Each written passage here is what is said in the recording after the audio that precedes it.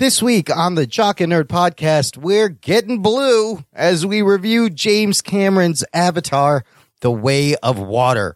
Plus, James Gunn dropping bombshells as he begins to reboot the DC Cinematic Universe. Director Patty Jenkins says she did not walk away from Wonder Woman 3. Spider-Man Across the Spider-Verse drops its first trailer and more, all in this edition of the Jock and Nerd Weekly for Monday, December 19th, 2022. You know who this is, and you know why you're here. You want all the latest comic book and superhero TV and movie news, and by God, you found it. Forget everything else out there. Forget all the Scientology bullshit. This is the real deal. This is the real deal. Worship at the feet of the holy trio of geekdom, the Jock and Nerd podcast. Play it. Check. Check one. All right. This is for all you fans out there. Let's give it up. Shock it, we nerd it. We funny, disturb it. We shock it, we nerd it. We spoiler alert. Oh yeah! Hello, listener. What is up? Welcome to the Jock and Nerd podcast, where we bring you comic book and superhero, TV and movie news, reviews, and whatever we choose. Jock and Nerd. My name is Imran. My name's Anthony. He's the Jock.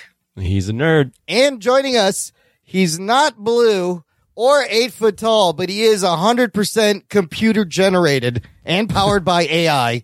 It's Rug Boy. What's up, Rugs? Yes, I'm. All of James Cameron's skills have come together to create me, the ultimate puppet. I don't know if the listener realizes this whole time we've just been feeding lines into the Respeecher algorithm and producing Rug Boy. He's not real. Doesn't exist. Yeah, I'm sure no one's disappointed by that. Only he in was our fake minds. this whole time? That's right. He's made of chimps. What? Rug Boy is tangible. He's real and he's made of felt. I'm sticking to that. Yes. You can feel me. Yes, feel him up. Put your hand in his slag hole. I guarantee you'll have a good time. Anyways, we got a lot of news and reviews to do this episode. It's going to be fun. Let's dive in right now. The Jock and Nerd podcast.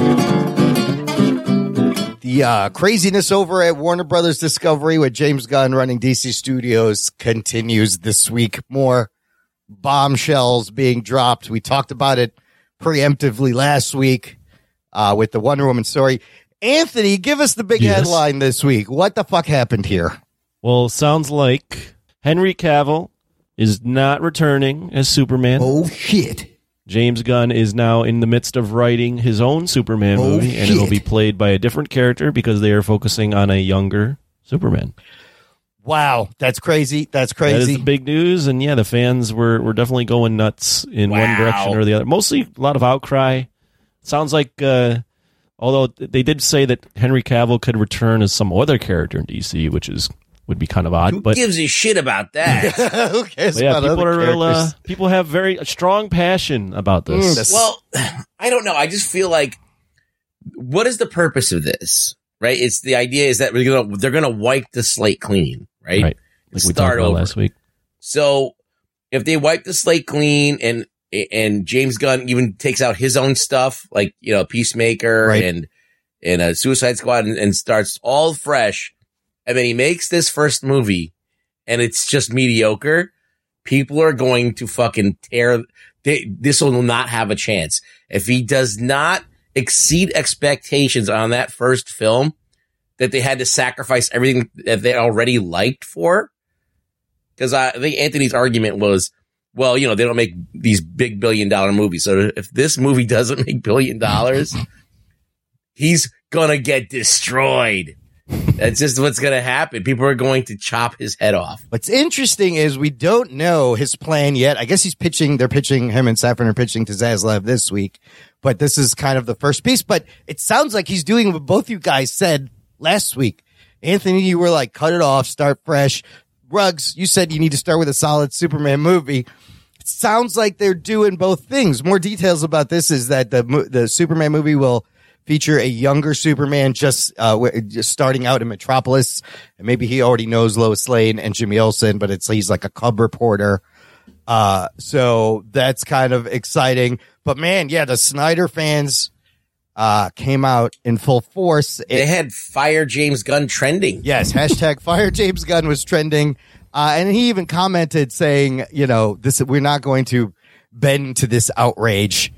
They knew they were going to ruffle some feathers, obviously, but he called it a disrespectful outcry from the fans. He's very vocal on Twitter. So his Twitter has been amazing because he's just answering things left and right, debunking things. Now, let's think about this from Henry Cavill's point of view. I feel like Cavill was kind of used by both Dwayne Johnson and the studio a little bit as a pawn in some kind of power struggle. Because just 2 months ago, if you'll remember, in October, Dwayne got the go-ahead to add the Superman cameo to the end of Black Adam, and Henry Cavill posted on Instagram, "I'm back as Superman." And then he had to post last week, "I'm sorry, I'm out." I was like, what the fuck? Do you know about the relationship between The Rock and Cavill, though? No. So, The Rock's ex-wife is his agent. Oh, okay. Okay, interesting. Interesting. So there might be some other things at work here. Maybe she was just like, "Hey, I got this client and you need to get him back into the Superman game." I don't know. Who knows? But that's a weird coincidence, don't you think?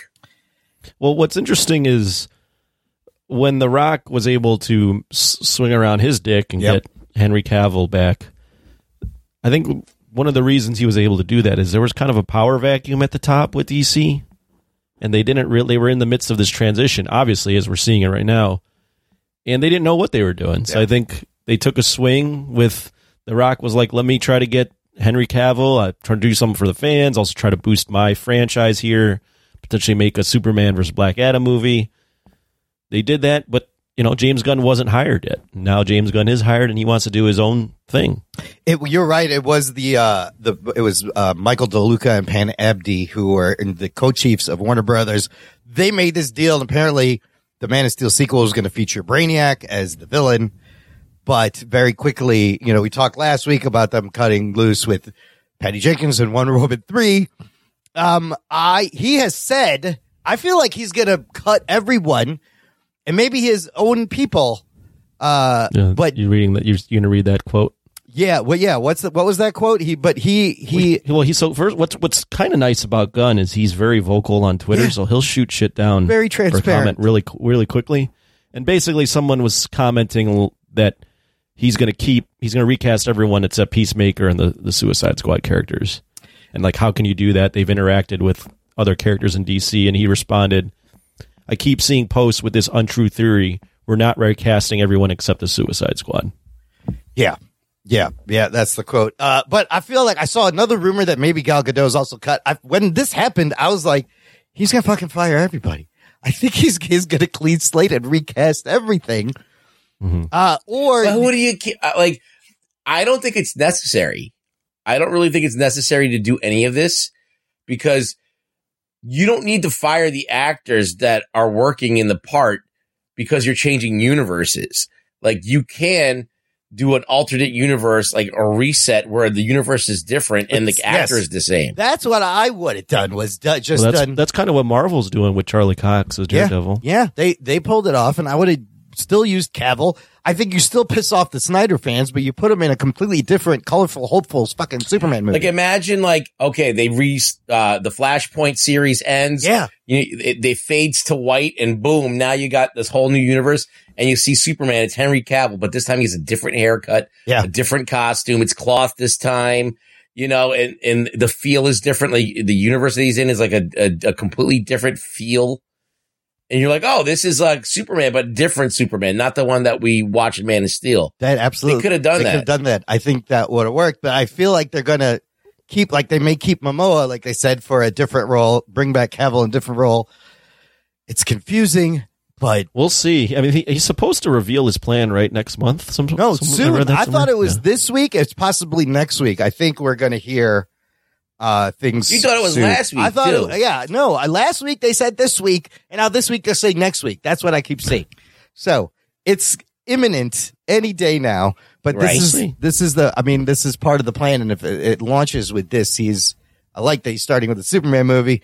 But yeah, there's going to be more outrage before everything settles down. But I think he could just ride it out. It's not like he said in his quote, like there's been worse things said to us and said about us. It's not like this is the first time. I mean, he was fucking fired from Disney for bullshit and been rehired, right?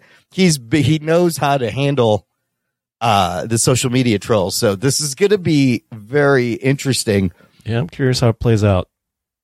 In the meantime, don't worry about Henry Cavill, because I heard for the Black Adam cameo and the Flash cameo that's probably cut now, he got paid $250,000 for each cameo. So he's fine. He left The Witcher. We thought for this, maybe not. But they have announced that he is going to be in a Warhammer 40,000? How do you say this? It's a video game. Warhammer 40,000 adaptation for Amazon. Ruggs, what do you know about the Warhammer? What is this? As far as I know, I don't know that much about it because it's a tabletop game from what I know, like Dungeons and Dragons and shit. Oh, okay. But not like Dungeons and Dragons per se, but it's its own thing. And it's like a tabletop game. I don't know what the rules are. There's dice involved, and you paint a lot of miniatures. That's all I know about Warhammer. But he must be a fan of this shit because he seemed to be like one of the reasons that it got contentious on the set of The Witcher is that he's a fan of this shit. Yeah. And he was pushing The Witcher. The Witcher was going in a different direction than he wanted, and he wanted it to stick to the lore. And he kept on, bashing heads with the people who were in creative. And I think that's one of the reasons he left, besides obviously having a chance to be Superman. So he's a nerd. He's into this shit. He is a big nerd, yes. So, I believe he's into like Dungeons and Dragons and role playing and like I think Warhammer is like I believe it's like steampunk or something, right?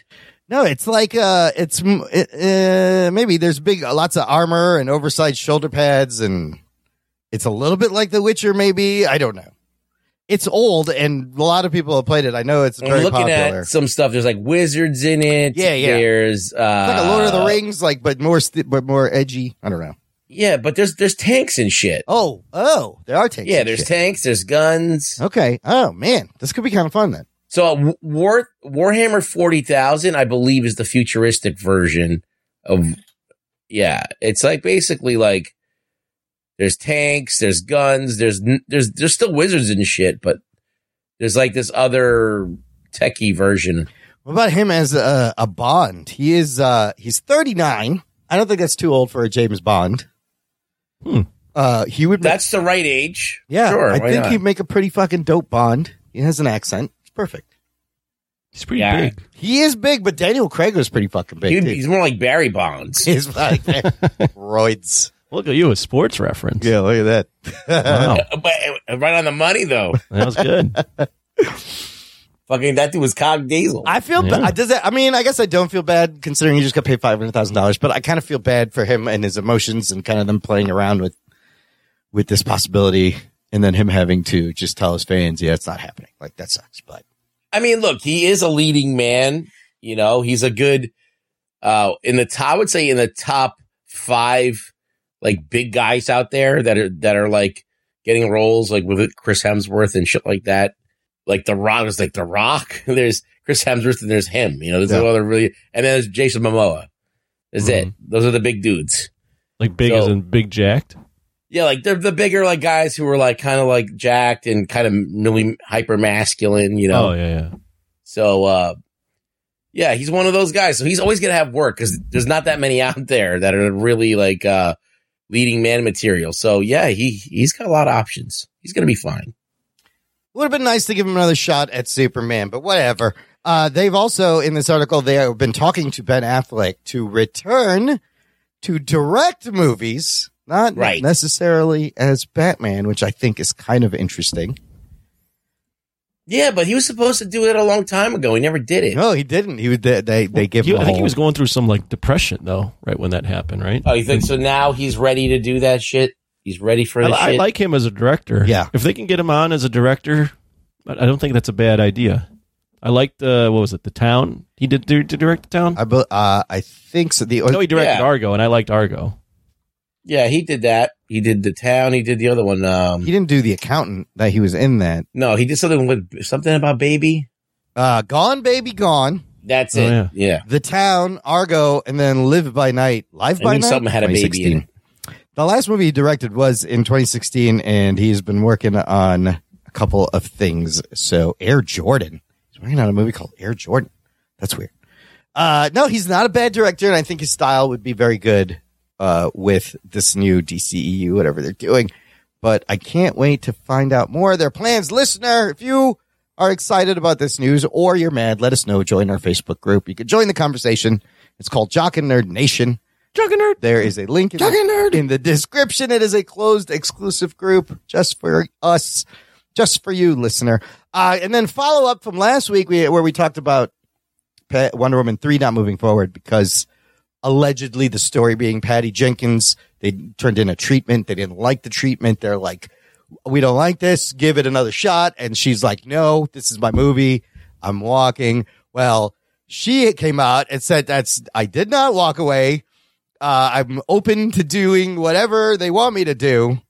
And it sounds like it's just maybe a little bit of PR damage control because if you are open, then what happened? They asked you. So what do you think is the real story? That you got anything else? And you're like, I'm open, but you didn't give him anything else. But what if the story is that James Gunn's like, no, we're starting over, so nothing you can do. It's possible they may not be even going forward with Gal Gadot and clearing the slate. So, and she says in her thing, she says there was nothing I could do. So, I don't know who is telling the truth, but both sides have said everything was pleasant. Nothing makes sense. No. And that's bad. DC Studio says it was pleasant and professional, and James Gunn didn't have anything bad to say about her, but it's weird. It's weird. Well, I'm reading this right now. She has a very long thing about like Rogue Squadron and Wonder Woman. Basically saying, she, what you said about Wonder Woman, but also that she's still kind of working on Rogue Squadron, but she doesn't know if it will happen. Yeah, apparently that's still in the works. So, but that's also suspicious why it's been delayed so long. All the Star Wars movies are a mess over there. Yeah, I don't know what the deal is with Patty Jenkins. I'm not too sad though about her leaving. Honest, after Wonder Woman 84. I mean, 84. I feel like that first movie may have been a little bit of a fluke of things coming together. Seeing the second movie, but yeah, let's get some fresh things on. Let's get some fresh people on this.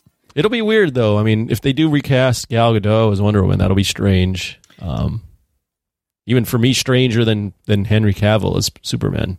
The thing about Wonder Woman is that it took so long to make Wonder Woman. Yeah. It took forever. And it's just weird that they're like, we're just going to start over again.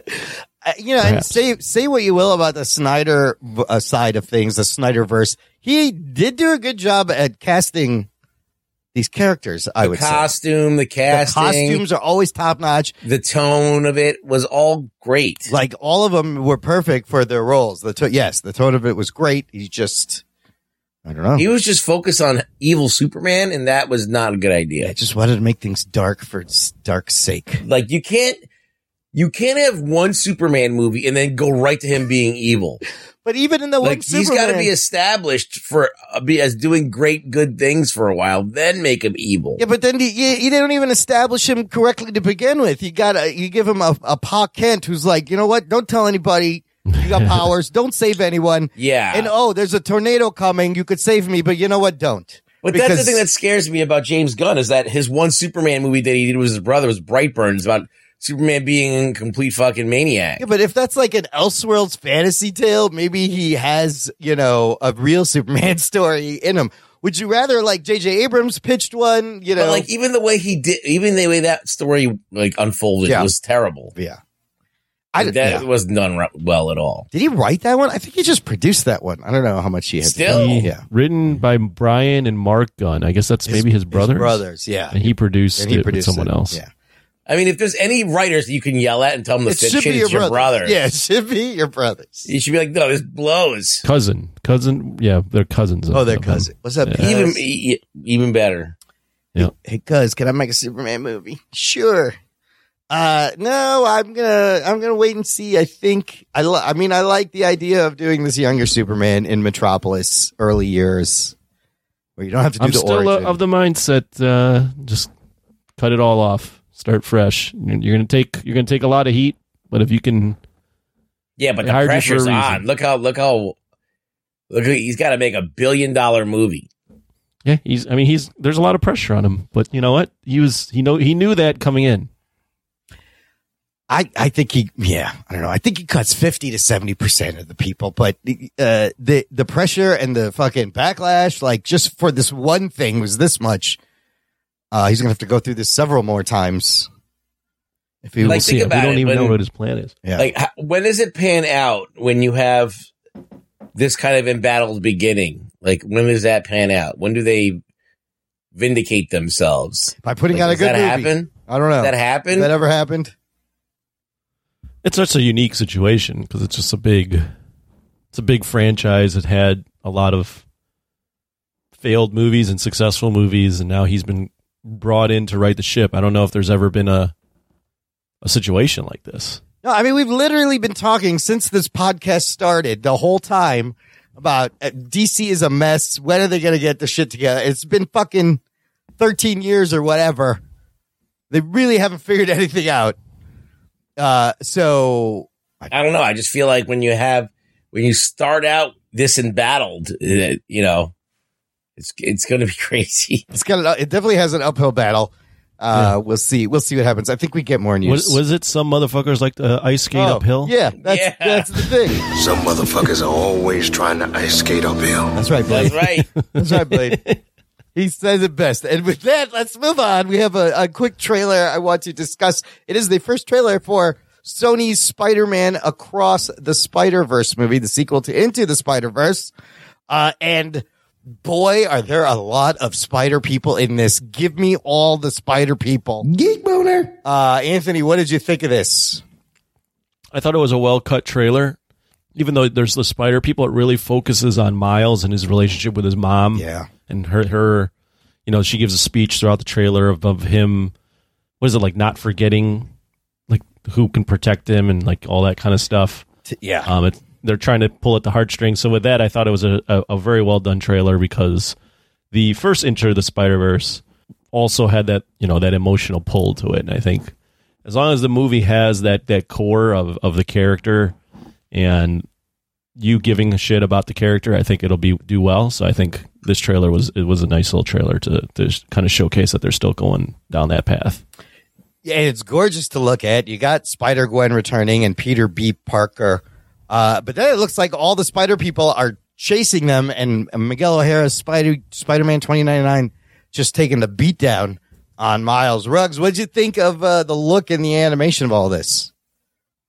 Well, I feel like it's okay. I'm already used to it. It's kind of like taking the next step forward from the last one. So, yeah, everything looks like it should. It feels like a little bit more, I don't know, a flat? Is that the way to...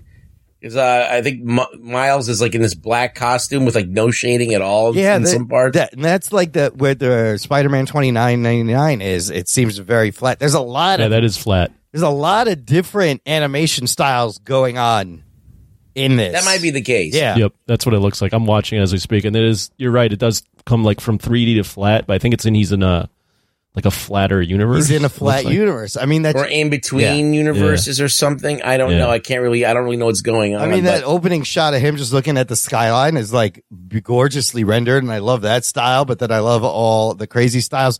Do you guys catch any of the spider people in this? There's lots of Easter eggs to lots of different spider people. Jessica Drew. Yes. I guess. Is that what Jessica that Drew is Issa now? Rae is playing Jessica Drew, Spider Woman. Okay. With the goggles there. And you see paper bag Spider-Man for a second. Remember paper bag Spider-Man?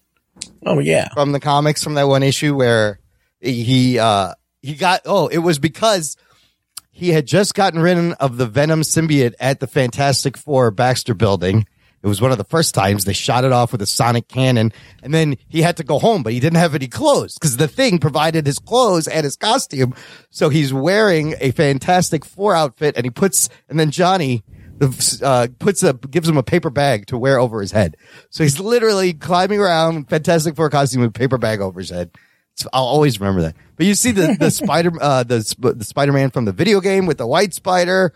You see a lot of different versions, like the May Parker Spider-Man. There's a cop Spider-Man. There's a werewolf Spider-Man. I think Superior Spider-Man is in this.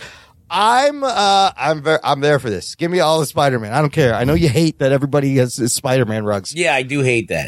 But I was going to say this is his Dan nightmare. Slott's wet dream come to life. Yeah. And perhaps Ruggs' nightmare come to The life. only saving grace is I love Spider-Man 2099 because I love Rick Leonardi. His artwork is some of my favorite artwork of, especially of Spider-Man. Yeah. And 2099 was such a badass Spider-Man. Like he had like fangs and he had claws. And he was like fucking strong and he was just fucking crazy. He was like the most badass Spider-Man. His costume was badass. I love that fucking shit. And it was like, that was a great kind of addition to like a legacy character because it's so far in the future. It's kind of different. It did no damage. It does no damage to the original Spider-Man, and it's just as fucking cool in its own way, and it's still Spider-Man. Like, it was brilliant. Well, yeah, like Peter Parker could have lived his whole entire life out and not been disturbed by 2099 Right? Spider-Man. Spider-Man. Not only that, but like, he is influenced by Spider-Man because he's a legend in his time. So he was, of course, when he gets spider powers, he's going to be Spider-Man. Well, yeah, and then like Spider-Man is part of their history, and there's the lineage coming down, so you could tie that in. But great, that's a great character. I'm super geek boner for this coming out. This movie is a pretty hype movie. I mean, it's coming off Spider-Man Into the Spider-Verse, which some people consider the best Spider-Man movie ever. Yep. It's definitely a classic. I mean, it's the first Disney non-Disney Pixar film to win Best Animated Feature, and a lot of people thought that year it should have been nominated for Best Picture. So, and it was financially successful, so now this is a sequel to that. So it's got to be financially successful and a critically acclaimed movie. And they did a great job of introducing you to the multiverse without it feeling too crazy and overstuffed or complicated. It just worked well, gorgeous to watch, beautiful animation. It's shit I'd never seen before. So June of next year, June 2nd. Well, the Japanese Spider-Man will be in this, so that's what I'm really excited about. That's also awesome. Yeah, there's a lot. There's every Spider-Man. Is the mech going to be in there? Leopardon. Leopardon was the mech, right? Yeah. He's got the big robot that Spider-Man rides. Spider-Punk will be in this too? Spider-Punk, yeah, I'm reading it right now. Fantastic. Spider-Punk. Japanese Spider-Man, Peter Parker from the Spider-Man Insomniac video games. Yep. Pavit Prabhakar, Imran's cousin, Indian Spider-Man, India. Yeah. Ben Reilly, Scarlet Spider. Otto Octavia, Superior Spider-Man. Spider-Monkey. Maybelle Riley, Lady Spider. And Peter Parker, Spider-Man from the Marvel manga universe. There's also Peter Parker, Spider-Man from the 1999 series. So no Julia Carpenter, no. Those are all. I'm sure those will all show up too. But Sony, these are just ones though on the Wikipedia. Sony is using those characters and other things, so I wonder if they're like, don't touch these. But yeah, remember that Spider-Man Unlimited series with it was a really weird. That Spider-Man's in here from the late '90s. Counter Earth Spider-Man.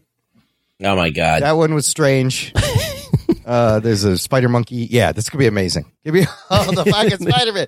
In a related, you got one guy that's like, "This is gonna be awesome." The other guy's like, "Oh my god, damn it!" In related weird Sony Spider-Man universe news, Sony announced that Donald Glover is going to be starring in a Spider-Man spin-off movie based on a very obscure villain from the late 70s, known as the Hypno Hustler. The fuck? And since it's the 70s, this character kind of had a giant afro and bell bottoms, kind of looked like Jimi Hendrix, and his power was he could hypnotize people with his guitar.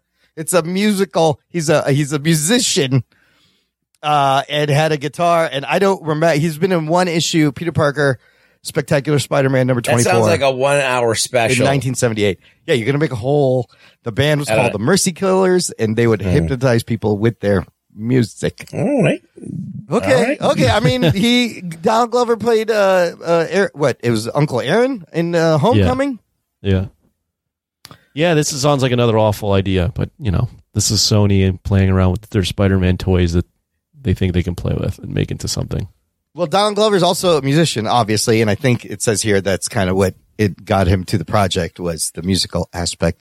The movie is being written by Eddie Murphy's son, Miles Murphy. Whoa. Yeah, writing the script. That's weird. A lot of Spider-Men. A lot of spider-related stuff. A lot of spider-adjacent stuff. A lot of spider shit all I wonder over if we're the going to place. ever do the Ari Spider-Man. He's just a guy. It's pronounced Spiderman. Yeah, it's just that old man going, that's pronounced Spiderman. But we got one last thing in the news before I get there. Listener, check out our TeePublic shop. Buy yourself a hoodie, a t-shirt, a coffee mug with the Jock and Nerd logo. Visit jockandnerd.com/shop. Jock and Nerd. And get yourself some nice swag and promote the show. Help us promote. Show it around. Okay, last thing in the news. Last week, we were talking about Titanic, how I rewatched it. By the way, Titanic came out exactly 25 years ago today. Monday, December. My heart will go on. Monday, December 19th, 1997. It was, or December 19th, it was released, 1997. Wasn't a Monday, obviously. But it is 25 years old. And we talked about how Rose could have made room for Jack on that door so he wouldn't have frozen. Yeah, the door was huge. Well, apparently this debate, it's kind of a joke, right? And it's kind of debates been going on for 25 years. James Cameron hates this debate. It's bugged the shit out of him to the point where he has done a forensic So study. he's produced his alternative facts to the Mythbusters that they did. Yes. Where both of those guys, both middle-aged dudes were able to float on a fucking door that size. Oh, they did that? No. Yeah, because first they tried to do it with just them on there. And, they could get on there, but it was tough to stay balanced. And then he said, wait a minute, Rose has a life preserver jacket. So they took the life preserver jacket and they stuck it underneath the thing. Yeah. And then they were completely fine. So she's got a floaty device already to help. Yeah. Okay, so if they ballast it, there would be no problem. Cameron has said, we have done a thorough forensic analysis with a hypothermia expert who reproduced the raft from the movie. They're going to do a little special of it. Comes out in February. But he said, we took two stunt people who were the same body mass of Kate and Leo. We put sensors all over them and inside them. And we put them in ice water and we tested to see whether they could have survived through a variety of methods. And the answer was there was no way they both could have survived. Only one could survive. How does that make sense? Don't you have body heat? Wouldn't you double your body heat? I don't know. What is he arguing? I guess I'd have to watch this special. We're gonna if have I give to. a shit. Yeah, we're gonna have to wait till the special. I feel like this is alternative facts. I feel like that this is not true. What is he arguing that both of them couldn't be on the door and they'd have to? I guess sink into the water. Both of them couldn't survive the hypothermia, and only one. You know what? We're gonna have to watch the special. Let's all watch it. But he defends it thematically, also saying Jack had to die. It's like a Romeo and Juliet, obviously. Yeah, he has to die. Yes, but this is what James. You want to fucking have no arguments? The door should have been smaller. That's all I'm saying. Just make it a little bit smaller. Nobody would have said shit. The door is too big, dude. Yeah. You're usually flawless when you fucking think of shit. For you to make a fuck up that big, that you deserve any fucking bullshit you get. I think it's. I'm just surprised his ego is so sensitive that he's responding to something that doesn't matter like this. I think it's hilarious that this has been bugging him for 25 years. He's looking at the shot. He's like, that door looks big.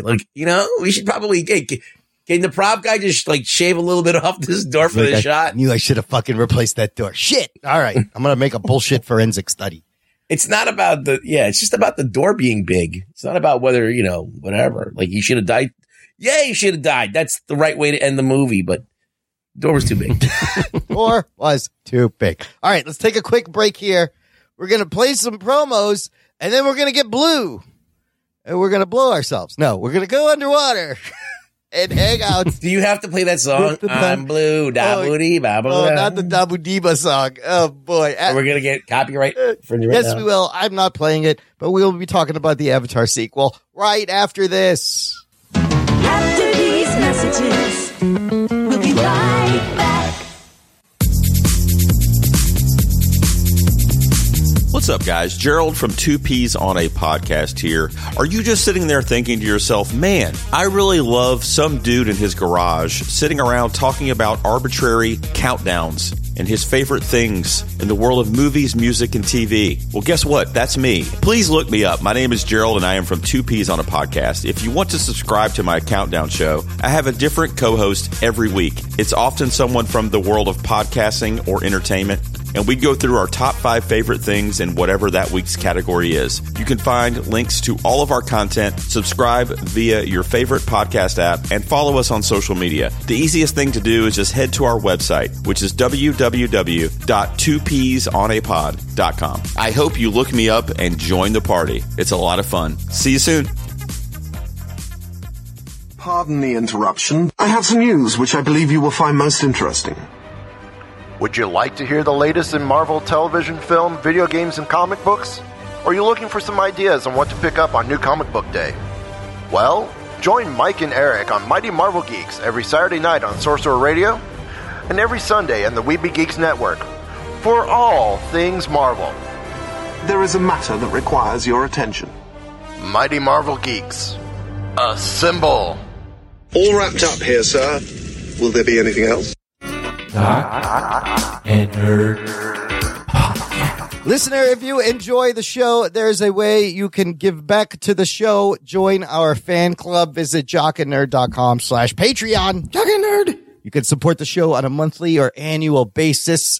All of it goes back into ensuring we put out a show every week for you, and you get stuff like access to an exclusive podcast feed where we had this week instant reactions from myself and Anthony.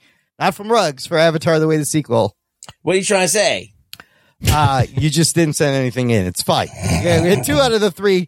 The shows come out early. There's bonus content, post shows, lots of fun stuff. You can join us on our monthly Discord hangout. We once a month. This month's hangout is going to be next week, Thursday, December 29th, 8 p.m. And there's a tier where you can force us to pick any movie and review it. There's a tier where it gets you a t-shirt. Lots of fun benefits. jockandnerd.com/Patreon. Check it out today. Okay, let's get blue, everybody. We are talking about Avatar: The Way of the Water is this week's review. Here's your spoiler alert. Strap yourselves in, you fucks. Spoiler time. A sequel to a movie that came out 13 years ago. Of course, and a movie that has been in production. They started making this casting these kids in 2017, which is wild. On Rotten Tomatoes, currently holding 78% tomato meter out of 7.1 out of 10, 7.1 out of 10 average rating, 94% audience rating. Okay. More numbers. Of course, this is James Cameron makes the most expensive movies in the world. The estimated budget for this thing, minus the marketing, is anywhere between $350 to $400 million. Oh, shit. He's been quoted as saying that this needs to make $2 billion to break even. I don't know if that's hyperbole, but that's what he said. I feel like he's probably right. This thing opens, the original movie we talked about last week opened to $77 million, but had legs, ends up making $2.9 billion, highest grossing movie ever. This movie opened domestically $134 million. So it almost doubles the first movie, but way below. A lot of projections, way below. Ruggs, you got it right. You were the closest. Nice. It's like maybe 6 or 7 out of the top grossers this year. But right now, worldwide, it's sitting at $441 million. Well, look at worldwide. what Top Gun did. It's just going to do similar. It might do similar. Top Gun, it was in for a while, had a lot of word of mouth, makes it to $1 billion. There's 2 ways to look at that. There's one, it did do better than Avatar, and if it's a Top Gun Avatar where it has legs, there's not a lot of movies coming out for a while, so it could ride that wave. The other way of looking at that is a Top Gun is very rare Yeah. to get that long of a legs. Yeah. And it was kind of disappointing in terms of the box office, in terms of projections. It made 134, but I think people were like 170. Yeah. They were thinking it had a chance to be the best of 2022 as far as openings. So Yeah, but those people were wrong. I mean, like, none of us thought we were sitting here doing our fucking, podcast going, no way it's going to make that much. I So they thought were it off. would have made 170, but what do you mean? What are you talking about? Like, we all predicted it to be going to make maybe like 150 at the most, right? Oh, I think I said 170. I you did? I don't remember what I said. Oh, I thought that you were like just a little bit above me. Maybe. I don't remember what I say week to week on this show. So that 134 domestic is higher than the Top Gun opening, which was 126. It ties the Batman's opening, and is just below Thor: Love and Thunder at 1. Yeah, it'll be interesting to see the legs. That's really the key on this. At the same time, it's kind of doing what the first movie did, right? Not open big, but we have Christmas a weekend coming up. I think it's going to do great over Christmas. Yeah. And we'll see if he could break even at the $2 billion. We'll answer that question later. Of course, the movie written and directed by the James Cameron screenplay. He wrote the screenplay along with Rick Jaffa, Amanda Silver, returning from the first movie, Sam Worthington as Jake, Zoe Saldana as Neytiri, Sigourney Weaver returning as a new character, Kiri, Stephen Lang coming back as Quaritch, and then rejoining Cameron for the first time since Titanic, Kate Winslet. Wow. Which that's crazy because Kate Winslet let James Cameron dunk her in a tank in a corset for 7 months, and then she agreed to do this, which was more underwater tank shit, right? But she came back. He wasn't sure she's going to come back. Cliff Curtis also in this movie, and you got Edie Falco actually playing a human. And then the kids, a bunch of newcomers as the kids. Jamie Flatters, Britain Dalton as Loak, Trinity Jolie Bliss as Took, Jack Champion as Spider, and Giovanni Ribisi is kind of in this. You see a quick cameo, and then a bunch of other people. Anyways, let's do this way. Anthony, first part.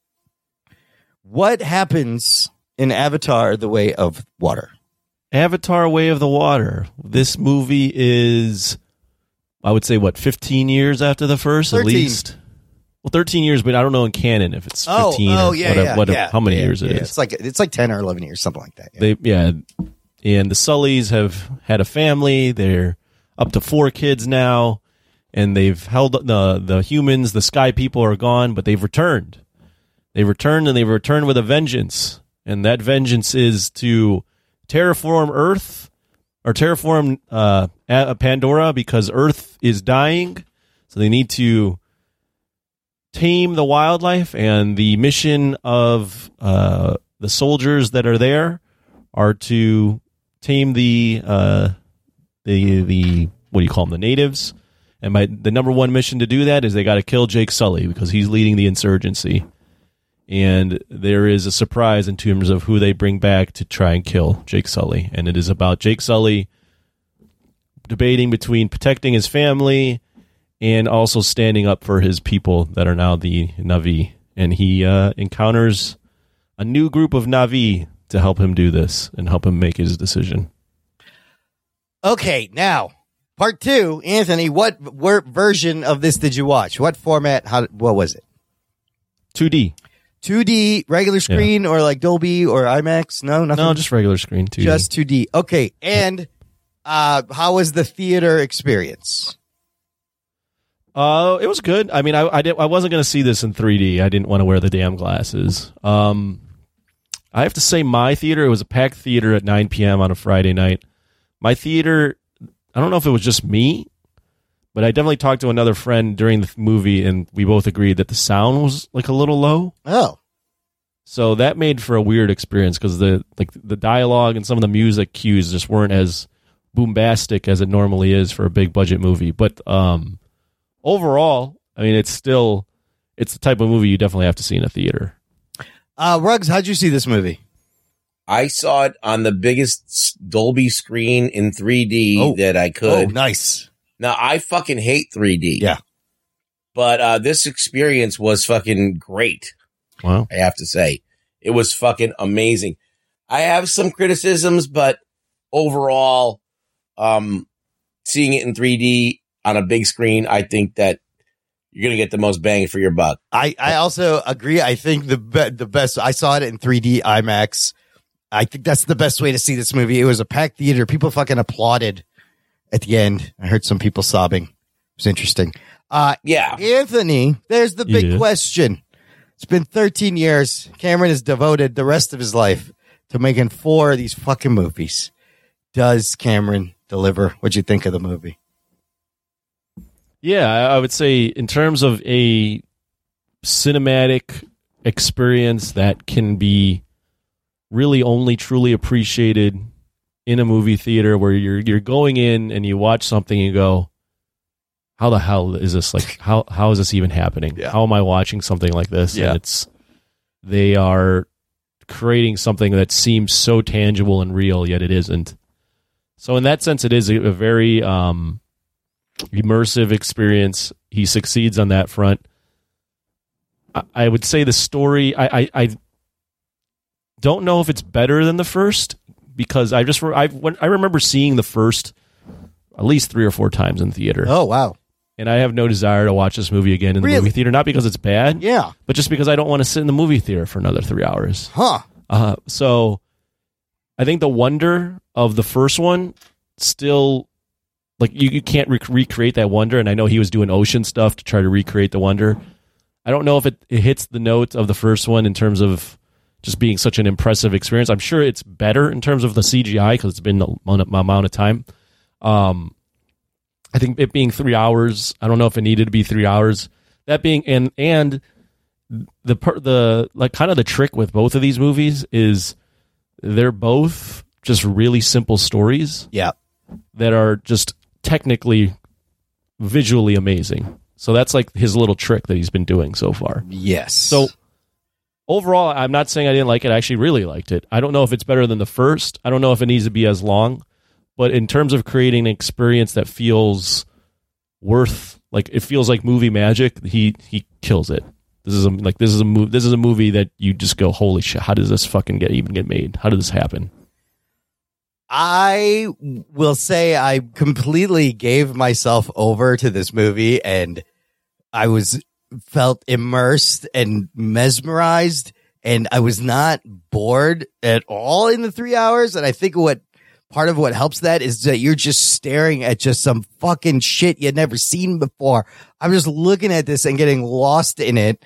And I disagree. Like, the sense of awe and wonder got me in this movie more than the first one. I mean, I felt like I was there. The 3D is very subtle. You kind of forget you're wearing it, but the movie stuck with me, right? I want to see it again, but more important than that, the thought that keeps running through my head after watching this was, I want to go back there.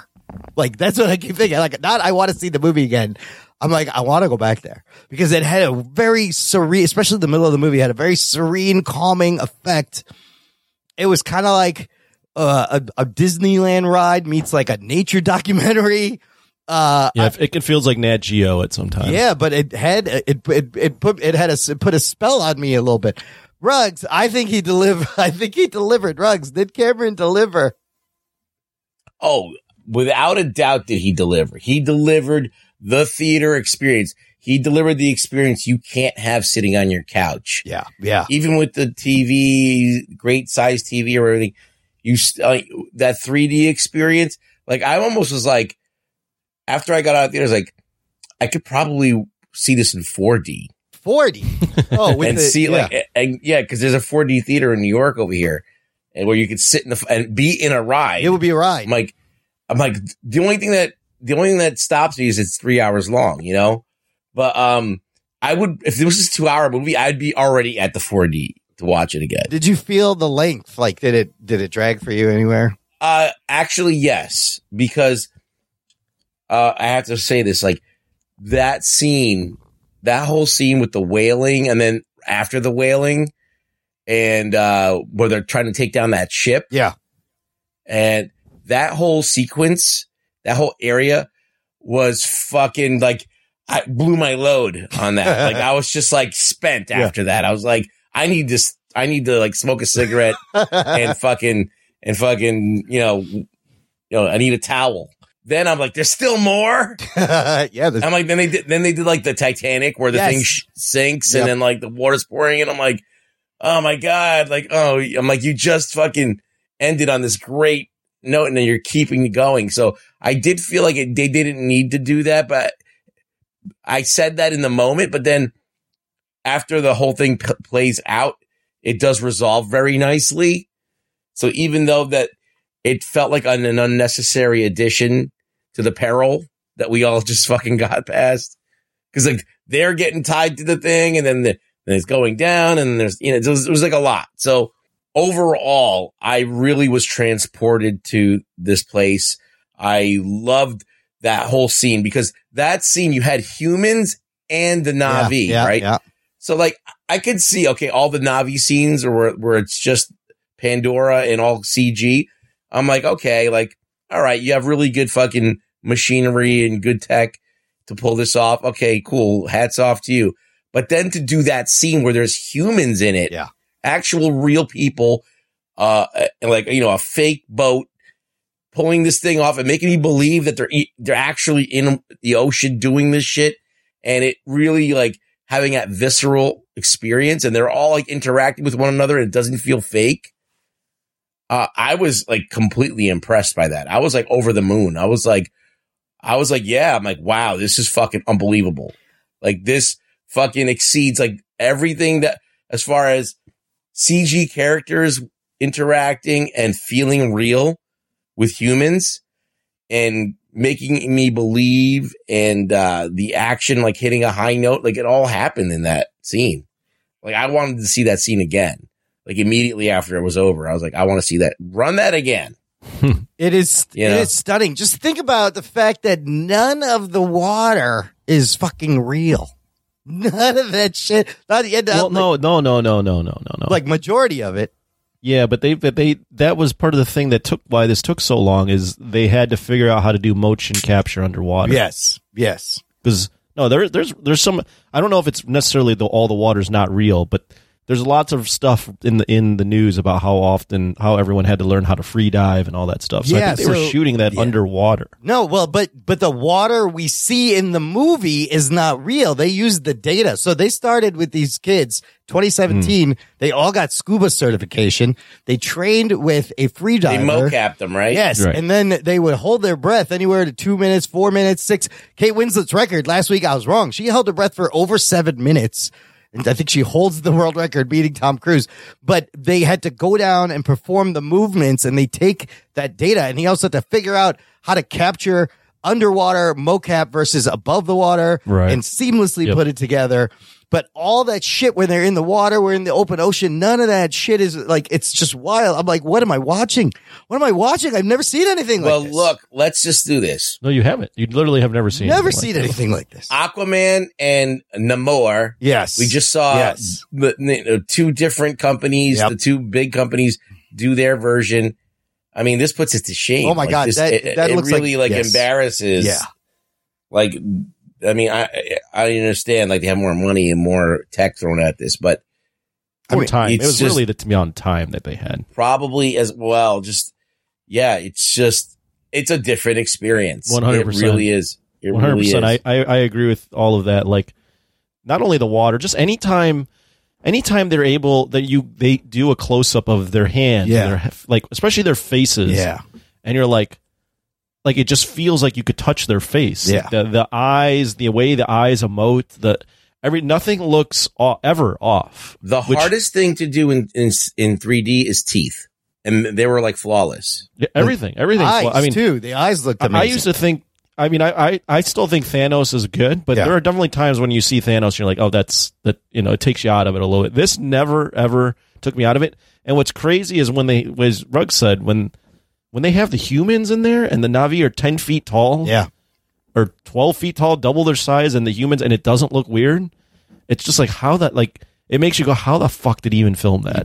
You buy it. Every time somebody hugged Spider or like Kiri hugged a human, like you could feel the weight of it. It was anytime they picked up the humans. It's just crazy. It was wild. It really is crazy. It was wild.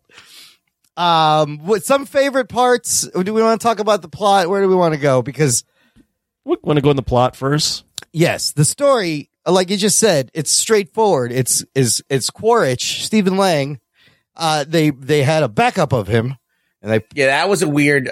I didn't. There was things I didn't like about it as well, but I felt like that was really lazy. They put him in a recombinant Navi, and the rest of there's a blue team. But the irony being, he is now the thing he hates, but also the parallel being he is going through what Jake Sully went through in the first movie, right? Maybe this will give him a little more understanding. Not really. He's simply, the whole movie is Quaritch has a hard on for Jake Sully and his family, and he's just chasing him and trying to kill him. It's kind of like the whole movie. Like, that's it. Well, that's it. I mean, it's like a cowboy story, like an Obi-Wan, where they did an Obi-Wan where the warrior just wants to protect his family. He's avoiding the fight. He's moving from town to town. And by doing so, he's endangering all those people in that new town. Yeah. Because they're just burning shit up.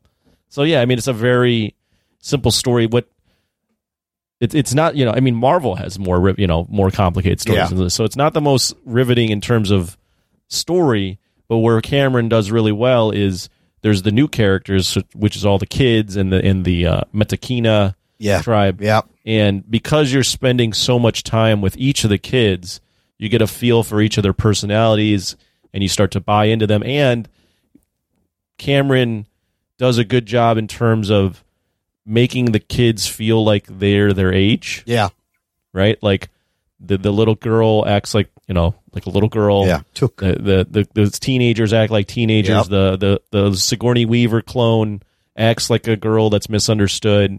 Like they all act within, reasonable amount of being actually their age. So I think that also helps with the realism of it. And I was afraid I wouldn't be able to tell a lot of these blue fuckers apart, but I thought they fleshed them out pretty good, and they were pretty distinctive in their personalities, and it came across.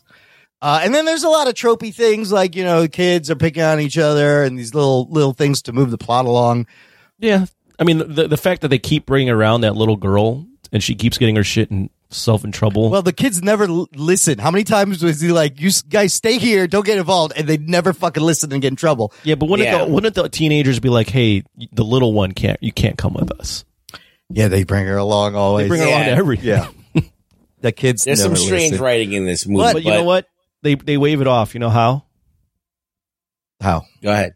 Sully's stick together. Sully's a family. That's the whole thing. They keep doing that. Sully's stick together. Fast and Furious. They go family.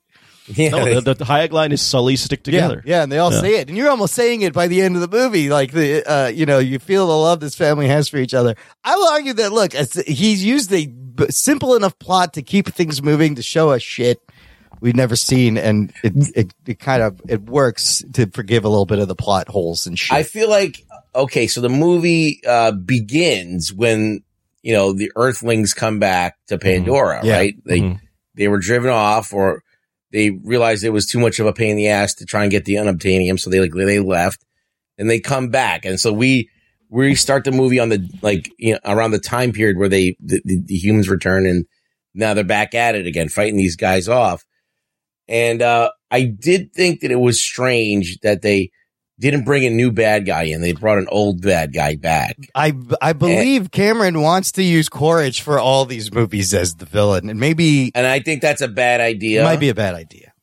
But I feel like leaning too much on this one bad guy, it makes every movie feel the same. You know what I mean? So, like in Star Wars, they introduced Jabba the Hutt. He's the bad guy. Right. You get it, and then you get the Emperor, which is the bad guy in top of the bad guy. You got Vader, yes. Yeah, so there's more issues than just one guy. So they should have kind of taken a page from that and kind of started to introduce some other bad guys. And that would give the opportunity for, Stephen Lang's character to possibly be in the gray a little bit more. I think we might get there, though. I think we're going to see that based on how it would have been good to world build that in. Yeah.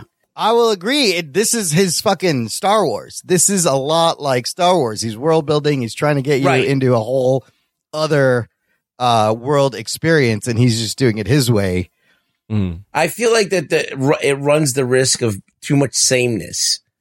Like, I do like this kind of like Jedi thing that they're throwing in there with Sigourney Weaver's Kiri, character. fascinating character, Kiri. Like she's like Jesus or some kind of messiah character that whatever the life force Iwa. So is it possible Awa is her? Awa and Grace are the parents, which is why she doesn't breathe. She doesn't need to breathe underwater. She can control the flora and fauna and kind of has powers. She's connected to the planet. That shit is fascinating. I love that. I thought that was great. So like now you got a Jedi. Yeah. Yeah. You got, I'd like to see more diversity as far as different alien species. I feel like if there's more to learn in Pandora, it'd be cool. Well, think about it. We just saw one other tribe, right? Imagine, are there underground tribes? Is there another sky tribe? Like the possibilities are endless where these tribes live. Yeah. And it'd be cool to see, as I said, there is a risk of it becoming very samey because you have the same bad guy, kind of same things. And even this story was very samey. It's like, same story. They had to go and learn the way of water, just like Sully had to learn the way of the forest last time. So, and I mean, it's kind of cheesy where he's like, the way of the water connects everything. I'm like, all right, that's good. Well, whatever. Yeah. It's some kind of bullshit, that like, the mystical bullshit, which was fine. Like, the thing about this movie is that it wasn't entertaining. Yes. Did it have all the goods? Did it have all the effects? Did it have all the fucking bells and whistles? Yeah. But at its core, it doesn't have franchise power. Right. Do you want the action figures? Right. Do you want to fucking, like, do you have a favorite bad guy? Is the bad guy fucking badass? No, the bad guy's just another Navi. Yeah. Now. Yeah. So, and it's always the sky people coming back to like he was cooler as a human than a Navi, in my opinion. I thought he stole some of the scenes he was stealing. I liked this Quaritch, especially when he, they backed him up before he died. So he finds his corpse. He does a Hamlet thing. Imagine he was red though. Oh, they could have changed his color, but imagine just do something simple like that. Just make him different. Yeah, but he wanted to blend in so he could like sneak up on him, even though they're wearing like military gear. Or maybe he could change his color. Who knows? I'm with Ruggs. I think. I don't get me wrong. I really like the movie. Like I think it's good. I have my nitpicks though, in that it does feel samey, and I do like the movie ends, and the first movie ends, and it's its own story. Like you tie a bow on that, and they don't need to ever touch that again. Yeah. This movie ends, and it's clearly left for a sequel. Like there's a lot of loose ends, right? But I'm going to myself, I like this movie. Don't get me wrong. I was immersed. But I'm like, how much more left is there to mine already? Like they haven't really introduced. It is just the Na'vi versus the humans. Yeah, and the storyline for both has been that, and then the deeper story, or not all that deep, it's on the surface, is just how humans in general just destroy a planet. Like the first one was about destroying the forests, and this one, is about destroying the ocean and destroying all these tribes, and they go in painful detail of having the whale being hunted and there's a showing whaling us thing. that humans, similar to how humans are in this time, like they don't actually respect the whale. They just use it for their brain matter because it enhances long life. Whereas in our world, we killed whales because we wanted their blubber for oil. Like we didn't really actually want their meat. They're doing all those parallels. Yeah. But I'm just wondering, like, what else?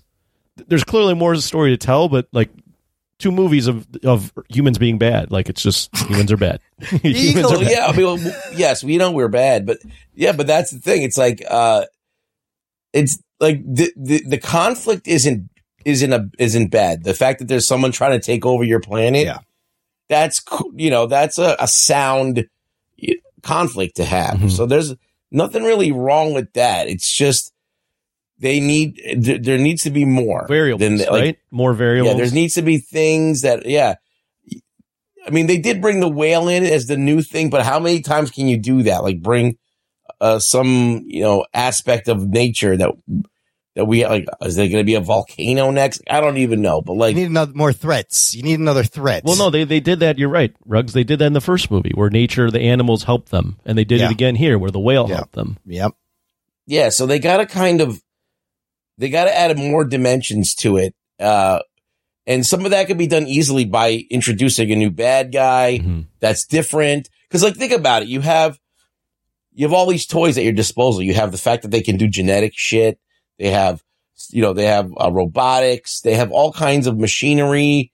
And then on this planet, you got all kinds of alien species. And now you got a Jedi that can fucking waterbend or whatever, command, animals to do their bidding and shit. So let's start amping that up. Like, let's start because if we keep doing the same thing over and over again, you got how many more movies we got of this? At least it's 3, maybe 4. There could be as many as 6. Will I go for the immersive experience? Yeah, probably for the immersive 3D experience and the great action sequences. Yeah, but will it be a classic franchise? I'm not 100% sure. Yeah. Yet. I mean, does the story, is it all spectacle and no story? But I feel like he is pushing the medium and using this medium to its absolute fullest. Yeah, but that's James Cameron. Like, if you take James Cameron out of this movie, it's dead in the water. Yeah. Yep. 100%. The movie is, no, you're absolutely, he's pushed it to the limit. Like, it literally doesn't get any better, I don't think, than what he's showing on screens in terms of movie magic. But when you strip it away, that's what this movie's hanging its hat on. Now, it's a great place to hang your hat because this is the best. Yeah. It's the best. Yeah. So, yeah, that sets a high bar for the movie already. But I completely agree. I think right now it's still a very simple conflict, 2D conflict, and I would like to see... Like, I think they're building towards Quaritch actually having a redemptive arc. Possibly, yeah. Because of, his son pulling pulling him out, and he's learning the Na'vi, and it'd be like kind of a nice parallel for by being the thing he hates, he learns who he is, he evolves into something different. So I could see them being at a point where they potentially have Quaritch and Jake on the same side, but you would have to introduce another aspect to this. Yeah. Is it Edie Falco? She's still alive, so maybe she comes back and she's even more hardcore. The Who's general. Edie Falco? Oh, Edie Falco from Sopranos. She played the general, and she was the one sipping coffee on the ship. That character was a nothing character. They're not bringing that character back. I don't even remember who that is. She was the general running the fucking thing. No, that character. No one knows who that character is. If they do make Edie Falco the main big bad, I'm like, no, I don't think that's. Well, I mean, the spider thing was fascinating because at one point I thought he was going to turn Spider. That's what I thought, right? And Spider was going to be on his side, and he reluctantly does save Quaritch from the bottom of the ocean. But then that whole part where, like, he's been growing up with Neytiri, and I guess there's been some tension before. He's been growing up with the Sullys. She doesn't like him. She doesn't like him. She almost sacrificed. She's like, I'll fucking kill your son. Yeah. So if he's gonna go back and live with him, like, they're gonna have to talk about that. Well, he saw the video that she killed his father. Yeah, she killed his father. Oh, right. Yeah. Well, not to take this too much, but I do want to. We've been harping on the how visually stunning it is, but the other big thing that Cameron's known for is the action, and that third extended battle is a freaking amazing action. Dude, the climax is like an hour long at the end of this movie, lot like Titanic. When Neytiri is like bow and arrowing guys through the chest while she's like holding someone, and like, oh, it's fucking great. Like, I don't know what like their version of martial arts is, but she's like killing multiple people at the same time. I'm just like, this is fucking insane that I'm watching a fucking 12-foot blue woman kick ass like this, and it looks right. It looks believable. You buy it, yeah. Yeah, they get tossed too. They get like manhandled. Dude loses his arm. That was hilarious. Oh my god! When he gets his arm caught, I'm going. They're not doing that in PG-13. And then his fucking arm flies off. I'm like, oh my god! And they built her that. It was because the whale had lost its fin. Oh yeah, he lost his right. It was clipped. But I didn't think they would cut off the guy's arm on a PG-13 movie. Did you catch any feels during the movie? Oh, I kind of did a little bit. That was my question: is did you connect to these characters? Did we actually emotionally connect? Some people were fucking crying at the end because of the death of the one. Like, did you have any emotional reaction, whether relating to the characters or not? I actually had more of an emotional reaction. I didn't have like cry or anything, but I had more of an emotional reaction to the extended scene where they're hunting the whale. Oh yeah, and then you realize, the baby calf's gone, and then the baby calf also dies. that was rough. That was like watching like a documentary of them hunting a killer whale or something. Like that. Yeah, it's like a gut punch. Yeah. I didn't want any of the kids to die, and they played with my emotions. And then when that one fucking does die, I was like, no. But what got me, the action bookends are great, but I fucking love the middle of the movie, just them learning how to ride those things, how to breathe underwater, the fucking wonder, the bioluminescence in this. What about the shark attack? That was pretty dope too. That's right, that giant fucking. See, I liked all that, but I actually took a piss break, and when I came back, they were still on that scene, which made me think it's a little too long. They don't. I think Cameron. I think those scenes are they're stunning, but I think for me those scenes are Cameron's just kind of like showing off a little bit. Like he likes to show how technically marvelous this is by having you linger in the ocean and I'm just going, those are great, but the movie's 3 hours and 10 minutes. we don't need this to be 3 hours and 10 minutes. We've discussed ad nauseum how simple of a story this really is. But I did love the whole Loak bonding with the whale. Both of them are outcast. Yeah, that's good. And the fact that whole thing, was all fake was fucking wild because it looked so real. And then when he goes into the mouth and connects and he learns why he's an outcast. And then I was fucking cheering when he comes in for the save. Like, there's awesome. a fucking Free Willy. I was like, yeah, and he's flopping around and tossing the ball around. I was fuck him up. Fuck him up, Tolkien. When he's on top of the ship and they're shooting at him and he's still like hitting him with his fins and like knocking people off, and then he flops off of that thing. And I was like, that's fucking badass. Only James Cameron can do that. James Cameron makes it almost believable that a whale and people with bow and arrows and one guy with a machine gun can take out an entire ship of Marines with machine guns. And like, I was going, this is freaking awesome, but what the fuck was the point of making Quaritch and all his goons Na'vi if they can't fucking defend a ship as Na'vi with fully automatic weapons against a guy with a bow and arrow? Yeah, they have all the missiles and weapons and ammo, don't they? Well, shouldn't they they're already trained military, right? And now they're Na'vi, which means they're like enhanced humans. They're just as strong as Jake, but they have military training and they still can't fucking defend that ship. Maybe they're not used to their bodies. I don't know. They just got into a little their unbelievable, bodies. but it's freaking awesome to watch live. I love the Na'vi where raiding the fucking human shipments and trains, and now they have weapons and they're them just flying in and out of the water and shooting with these fucking things. Those were believable because they were like attacking from the sky, but the one where they're coming straight at him in the ocean. Yeah. Yeah, I got to talk about that train scene real quick. While on my mind.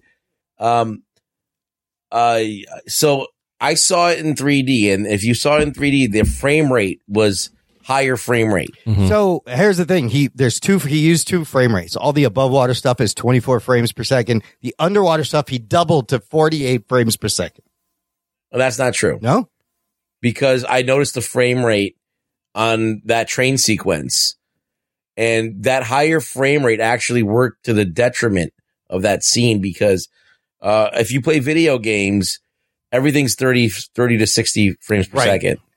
So having the 3D glasses on and it running at that frame rate, it being made from 3D graphics, it felt like a video game in that moment. I think that after I got adjusted to it for a while, I kind of started to accept it, but there were, especially that beginning period, looked very video game. You know, it's funny you say that because I saw the movie and my friend Ed, who I think contributes. I'm not sure if he does. Ed, contribute to our Patreon if you don't. He mentioned after the movie, and he plays a lot of video games. He said it was distracting for him, the frame rate at times. I've heard that complaint in the underwater. Honestly, it didn't bother the frame rate issue. Yeah, I didn't notice it either. Maybe it's because I don't play a lot of frame rate video games. Same. But the underwater stuff was just so clear and stunning. Like, I thought the shit looked good in Black Panther. That's muddy as fuck. compared to this. And really, that underwater mocap performance makes all the difference. It felt grounded. It felt real. I love that they communicated using hand signals and not like talking like they do in the other movies. Like that it just makes more sense. And just the way the water like would drip off their face and the reflection. So holy shit. I was just like, this is fucking crazy. I even like that he evolved the Metacaina for their environment. They had, tails that could propel them in water, bigger forearms. Yeah, they got like little fins on their forearms. Builds were completely different too. They had like more of like a swimmer's body with like a larger trap. They all look like Michael Phelps. They all had Michael Phelps. Yeah, they were like joking around like, he's so skinny. Yeah. Look at him. Look at his little tail. But that's, that's kind of cute, the discrimination. They're picking on him because they got 4 fingers and not 3 or 5, sorry, and they have 4 or 3. Yep. They have 4? Right. 4, yeah. Oh, yeah. Okay, right. If you count the thumb, yeah. Okay, yeah, that's what I'm just saying the main fingers were 3. But and then them bonding over that and getting together and the Metcaina taking them in was great. What do you think about the Lion King? What was the Lion King part? Where they hold up the baby. Oh, yeah, in the water. Like some guy in the theater was like, to the whale. Yeah, it's like hair. I mean, and they all have, the tokens are their spirit animals, and that's the ecological side of this. So it's kind of Moby Dick. I love how you saw hints of Aliens, of Terminator 2, of Titanic, of Abyss, and like Vietnam shit, where Quaritch is like torching the fucking... Yeah.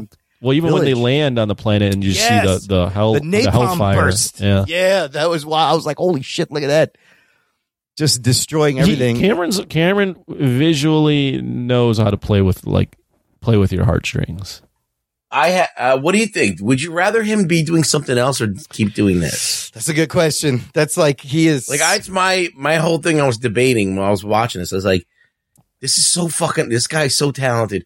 Why is he doing this? Someone else said that too. Someone online, I forget who, was like having that same debate of, I appreciate what he's doing here, but man, it's been it's basically 20 years of his life that he's dedicated to Avatar when he could have maybe dedicated that to 2 or 3 other projects at the same time. You know what? But I bet it's been longer than that. And he's, this is a man who clearly loves being underwater. He's been to the Titanic. He's experimented with underwater stuff. So if I feel like this is a thing from when he was a child, he started dreaming of this world. And for him to create plants and animals and a whole ecosystem and finally bring it to life now that technology has caught up, I can feel his passion in this. 100%. I'm okay with him doing this for the next however many years. The thing is, he's passionate about this, but at some point... Again, I really like the movie, but at some point, the passion has also got to be in the story. Yes. His passion right now, I would say 75% of his passion is creating this world in the world and being immersed in it. Like there's got to be the third movie, I would hope, has to be more than just another paint by numbers plot. I think he got a little more care for the characters in this one than the first one. But if you think about a movie like Terminator 2, but they're human characters, but all those characters are so well defined and so dynamic and complex, and the conflict's amazing, right? But they're human characters. That plot is also much more complicated than this plot. Yes. The plot is more complex. It's an amazing world he's created. But it's like balancing the two. Like, I'm like, does the story even matter? But then does it not make it a movie and make it just a glorified screensaver, VFX reel? I think a lot of this rests on Jake Sully and how interesting he is as a character, and he's not that interesting. And you could easily like do that test where you're like, who's more interesting, Caesar from Planet of the Apes or Jake Sully? Right. And you're like, oh, Caesar. It's a fucking monkey. Yeah. No, yeah, you're right. Even Jake Sully, if you could even do that test, Jake Sully and Neytiri, Jake Sully and his kid, the second oldest kid, Loak. Like, yeah, I feel like all those characters, I'm like, I'd rather hang out with those characters than Jake Sully. And I think that comes down to the fact that I don't think Sam Worthington's all that charismatic of an actor. Well, he really didn't give Neytiri and Sully too much to do, but they focused on the kids. What's Neytiri do? Like, she's badass and she's always nervous about everything. Yes. Like, that's not like a great thing to rally behind, other than, she's like very capable and badass and scary in that way. But that's a good point. So like Caesar or whatever, or any other the Terminator guy that yeah. Like there's something that's so unique about them. Yeah. Right. Yeah. There's nothing. I would even almost say I'm more, even though he's a fucking terrible character, I'm more drawn already to Quaritch's character than I am to a little Jake bit like Sully. that. Yeah, that was interesting because he's a guy that was a soldier and now is brought back to the thing he hates, and now is like living a new life, having like this weird identity thing where he's a different person, but then he also feels like the same person, and he's like that scene right where he has the kid and he's like, that's not my kid. And then when she's about to kill him, he's like, stop. Like, he's having that internal conflict. And I think that's way more interesting. That's why I want to see him have his arc play out in these movies. Like, Jake Sully's just like, he's kind of vanilla. He's just a guy. Just a badass soldier. That's it. Badass soldier, and he's a family. Now he's dead. Family man. He's dead. Somebody brought up the irony that, like, if Spider didn't save Quaritch, they could have just fucking made another one, right? I don't even know if it mattered, or is that going to change this Quaritch that his son or the kid he disowned saved him? I don't know. But, like, well, if he died, if he drowned, they would have just made another fucking one. Listen, the kid's a white dude with dreadlocks. He's got to do whatever he can to cultural appropriation, make up for that. So if he has to save his, redeem his dad, a lot of hissing. Though. They all like to hiss. The hissing. I will say the one standout thing that was like, oh, this isn't that great. This is just my opinion. Is I didn't think that kid for the kid playing Spider was that great. Spider an actor. Yeah, he's all right. He did. He had a lot of the same. He look never wanted to put a pair of pants on. This kid. Listen, let me tell you, Baby Tarzan is what we were calling him. No, here's the thing. Look, my nephew, like my brother-in-law's kid. He's got a kid. He's about 5. This kid never wears clothes. He just has underwear. The minute he gets home, he takes all his clothes off. He's always. And I'm like, kid, at some point, you're going to have to put some clothes on. Like, I don't know how much longer this can go on. One of my good friends' son is like 3 or 4 years old. Yeah. And he loves going to water parks and taking off his swimsuit. Oh, taking everything off. Just be like, fuck it. There used to be a guy that we used to hang out. We used to call him Nicky Nude because he always took his shirt off. Imran, weren't you known for doing this type of thing in music videos? Imran gets naked all the time. It wasn't music videos. It was student films, and I did get naked. But it wasn't like, no, my fucking nephew, dude, at birthday parties, he'll like take off his clothes and play with his fucking penis in front of everyone. I'm like, what are you doing? Well, I know that's different. Only a 5-year-old could get away with this. I'm calling the cops immediately. I'm like, this is bad. Like, this is a lot of people here, and he'll just do it. So I don't know. So sometimes I know about the penis. You live in that's happened. I was like, what are you doing? But you live in the fucking the forest, people. You don't need clothes. You're just swinging around. But any other standout characters? I thought Kiri looking like Sigourney Weaver was crazy, and the fact that she's playing this like 14-year-old kid. Yeah, that's nuts. I thought that worked. I feel like that. Good. I disagree. I think that's the most strange looking model out of all of them because it looks too real, or not too real, too much like a human. No, I feel like it looked too cartoony.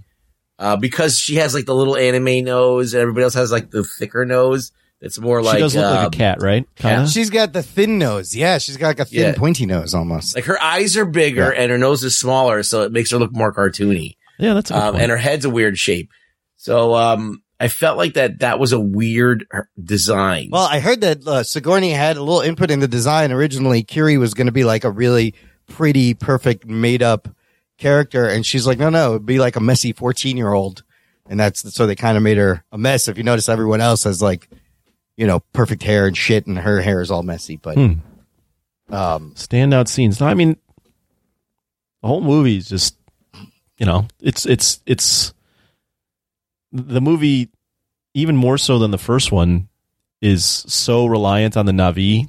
Like the first one would cut back to Jake Sully and being human, but this one is all Na'vi, really, and it's fucking amazing in terms of just stunning. It's the best. I can honestly say it's the best you'll ever see in terms of CGI at this moment in movie history. I think it's the best. I don't see anything better. There's not been. I don't think there's ever been a better motion capture performance. Or no, I don't know who has the resources. The only thing that's close, is the freaking Apes movies. Well, Gollum was really good also in but Lord of the Gollum, Rings. that's 20 years ago. Like, you look at that Gollum now compared to this. This is the best.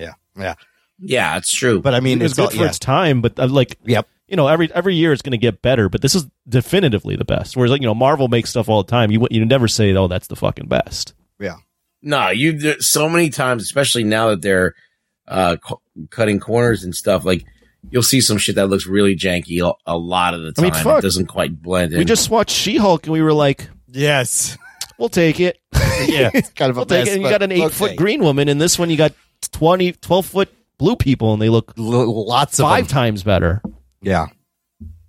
So, and none of them were shaking their ass like Megan Thee Stallion. Nobody was twerking. I missed that. They should have made the Navi twerk. Well, if they're shaking their ass, like that's probably why the CGI wasn't as good, because that's harder to produce. At twerking like that's pretty difficult. It's a high frame rate. Kate Winslet, almost like unrecognizable as like the matriarch of. Would have had no idea that was Kate Winslet, right? The Metcalina, Cliff Curtis, the prego. You can kind of see one. Cliff Curtis. Oh, I love that she was pregnant. James Cameron's like, I'm going to put a female pregnant warrior. I love that moment where they're about to go fight, and the Cliff Curtis character is like, maybe you should sit this out, and she just grabs the spear. She goes, I ride, and she's like, she don't take no shit. Badass. Remember when the kid gets hurt and the fucking humans come to try and help out, and then she comes in and she's like, get the fuck out of here. She's like, what does she say to them? Like, leave now. She's like, you do nothing. Got plants and herbs and potions to fix him. Yeah. There was a funny line in there. I forget what it was, but everyone laughed in that moment.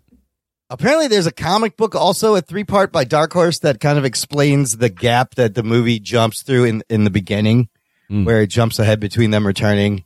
Or that's unnecessary. Well, it explains more about certain things than some of the other avatars, and more like the relationship between the Tiri and Spider. Why it's so. Yeah. What about that whale juice? Yeah, Amritar. They have replaced unobtainium with Amritar, and it is kind of sad that they just suck the fucking juice out. Unobtainium to like fucking. Unagium. Yeah, Unagium. I know that, and he was like, "This is worth $80 million," and I was like, "That's not really not that much." And this is the future. Elon can buy all of it. Yeah, I mean, like, this is way in the future. If you had juice that could keep you from ever aging, that would be. I mean, that people would pay all the money in the world for that, right? It's live forever juice. Yeah, $80 million. I was like, only? It seems like we're in a recession, so that makes sense. Yeah, that's a good point. No, I love how Quaritch crushes his own skull like Hamlet, and also reminded me of Terminator 2 when the fucking robots are crushing skulls, right? But there's little hints of all his like the greatest hits, like that end scene was like the greatest hits of James Cameron, all put together. But that scene was some convenient ass writing, by the way. Oh, there's a lot of convenient writing. Where they like, all converge on the spot where he dies. For some reason, they're all hanging out there. Which one? Where who dies? Like where Quaritch is the mech where he dies in the old shack. Oh yeah, they're just there at the same exact time that these guys are there. Oh yeah. And the Sky people have come. So like, the Sky people are here. So let's go back to the place where the last time we saw them. And there's some repetitive shit, like the kids get handcuffed to the railing, then they're freed, and then they get handcuffed again to the fucking railing. She even says it. Yes. He's like, how come I'm still awake? Oh yeah, the girl says like, not again. Like you keep something along the lines of like, I keep getting handcuffed. The little kid. Everyone laughed in the theater. Yeah. That third act. The thing is too is like that third act was happening and it kept going and it kept going and I was enjoying it. But I also remembered it was a 3-hour movie and I had lost track of where we were at in the 3-hour movie. So even when Jake Sully chokes out Quaritch, I'm like. I don't know where we're at. I think maybe there might be another third. Like I was like, is it still going? Are we still like? Do we have another act after this? I didn't know where we were at because I couldn't get a sense of that third act of when it was going to end. Yeah, it was weird. I felt like it was stapled on a little bit, but yeah, it was great though. I mean, I like the action. My friend Justin, who was sitting next to me at one point, was just like, "Holy fuck!" Like, whew, some of this action. I kind of wanted it to go on. I was sad when it ended. I was like, I could do more. But where do we leave off? At the end, Jake says, to protect the Metcalina, we're going to leave. And they're like, no, you are one of us now. You know the way of the water. so he doesn't have to leave, and then it ends on the shot of the eyes, just like the ending of the first movie. No. There's more. There's more. What else happened? So wait. Before that, so Quaritch has been saved. Right, by Spider. Quaritch has been saved. We still don't really know where Sigourney Weaver's come from. Right. The Immaculate Conception. Right. And it ends with Neytiri convincing Jake that they can't run anymore and that they have to start. Oh, they got to take a stand. That's right. They got to take a stand and be active in their protection and actually attack the humans. Oh, and then there's the burial scene of the sun underwater in those fucking glowy anemone things. That was kind of beautiful. Right. That was right. That was kind of fun. Yeah, but it ends with them being like, we can't run anymore. We have to fucking fight them now. So they're going to take a stand. What is Quaritch going to do? Are all his dudes dead? So predictions. How do you think this plays out? What do you think they're going to bust out for the next film? Like, what do you think it is going to go? I mean, obviously the story is going to progress with them fighting, and we already alluded to Quaritch probably doing a turn and maybe being in the gray area instead of just being 100% bad. Mm-hmm. So what do you think happens in the next two? How many movies they're going to make? Three and four. Well, at least three. Yeah. 3 is definitely coming out. 4, I think Cameron has said that 4 will come out if 2 and 3 do well. Right. So, yeah, I think Quaritch is going to have some sort of Darth Vader-esque return. Not like I'm his father, you're my father or whatever, but some sort of where he starts a turn. I think they got to introduce another rogue Na'vi, like a Na'vi, a wild card Na'vi that like can be bought, but also like can't be trusted. I don't know. That's the thing is like, I don't really know what he has in mind. I don't feel like there's a ton there. So some of the stuff I read is possibly in 4 or 5 they may return to Earth. Oh. We've only seen two clans on the Na'vi, so maybe the fight goes somewhere else, and maybe Quaritch does start to sympathize and maybe appreciate that, like, he's in a better body and he's free now. He can do all this crazy shit. I read this story that's saying the current cut of Avatar 3 he has is apparently 9 hours long. Oh, shit. So he's either got to cut that down by half or split it into 2 movies. We could have 6 Avatars when all is said and done. But I believe they finished already shooting and working on the 3rd one for 2024. Yeah, they filmed it simultaneously, apparently, during 2. Back to back with a lot of underwater training.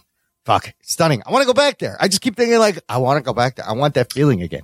All right, this is my prediction. Yeah. Let's hear it. All right, so you're going to have another time jump.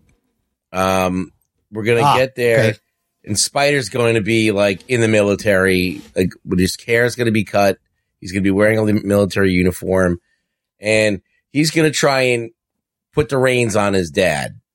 Try and get his dad to, like, not be such a dick. Hopefully there's going to be some new technology that they are able to use, whatever. Now, in the meantime, the Na'vi are going to be attacking and taking all their tech, and they're going to become more tech savvy. And all of a sudden, you're going to see the Na'vi like start to like kind of just like the Indians accelerated when we introduced horses to them and shit. They're going to get and more, all that stuff. And all of a sudden that they were like advancing very quickly. And so I think it's going to play off that whole thing because James Cameron said like in an interview that Avatar is like an allegory for United States and like the conquest of this land. So, right. So first the humans come, they strip it for all the gold, just like the unobtainium. Mm-hmm. Then they come back to start settling it.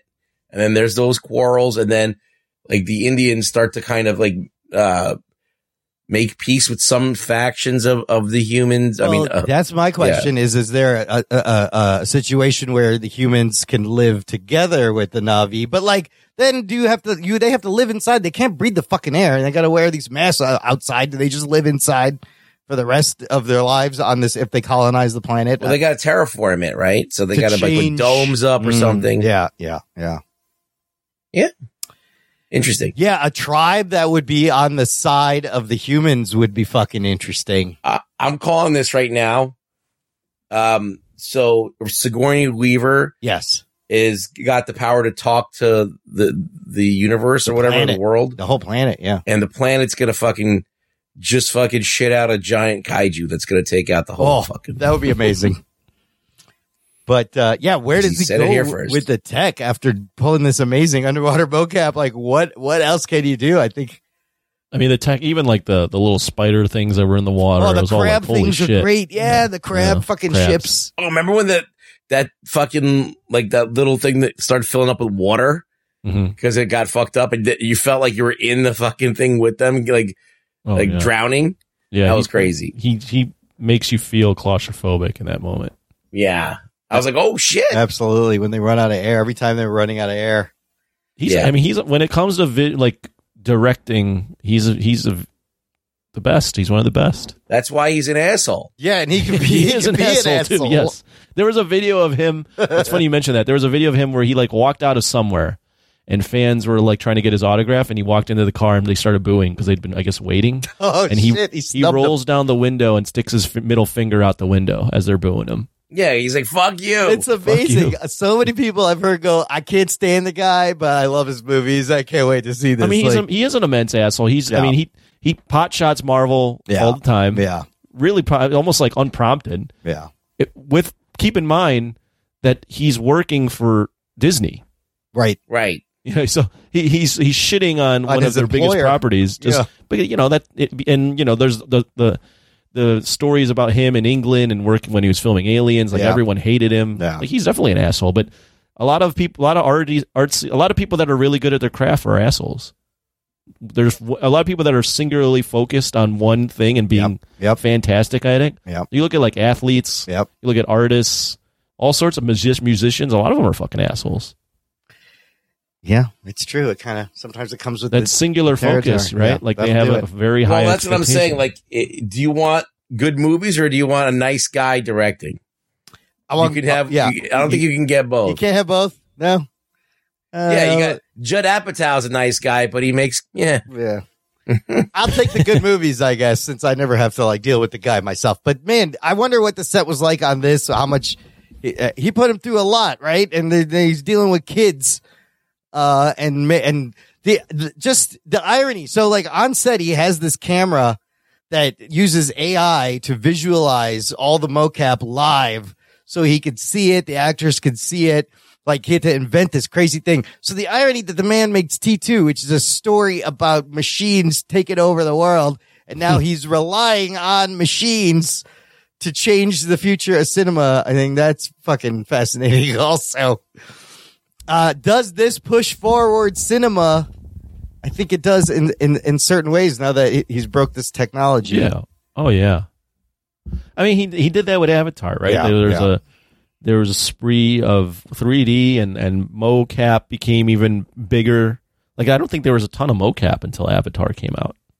And now Marvel does it all the time. The 3D thing is interesting because it didn't really, there was a big initial sweep of 3D, but it was all garbage. And then it just kind of fucking went away. So I wonder what's going to happen now where people see the 3D. The thing is to do what Cameron's doing, that schedule doesn't work for most studios. Right. No one's going to give you 5 fucking years to work. No one's going to give you, I mean, this is, 12 years, 13 years between sequels. He was probably working on this since 2017. So 5 years, that timeline just doesn't work for most studios. No one has that kind of patience. You have to be James Cameron to get that kind of, you have to be James Cameron or Christopher Nolan or Scorsese. But the fact that I read Weta made 57 new species of sea creatures for the movie. He is creating cultures and species and just it's crazy. And I bet there's so much more.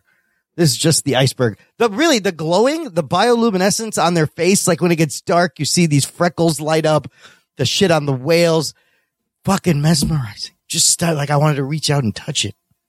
It was so good. I don't know. It's crazy. I want to go back there. All right, here, let's do this. Let's rate the movie and rank it, I think, amongst Cameron movies, maybe? Sure. Okay.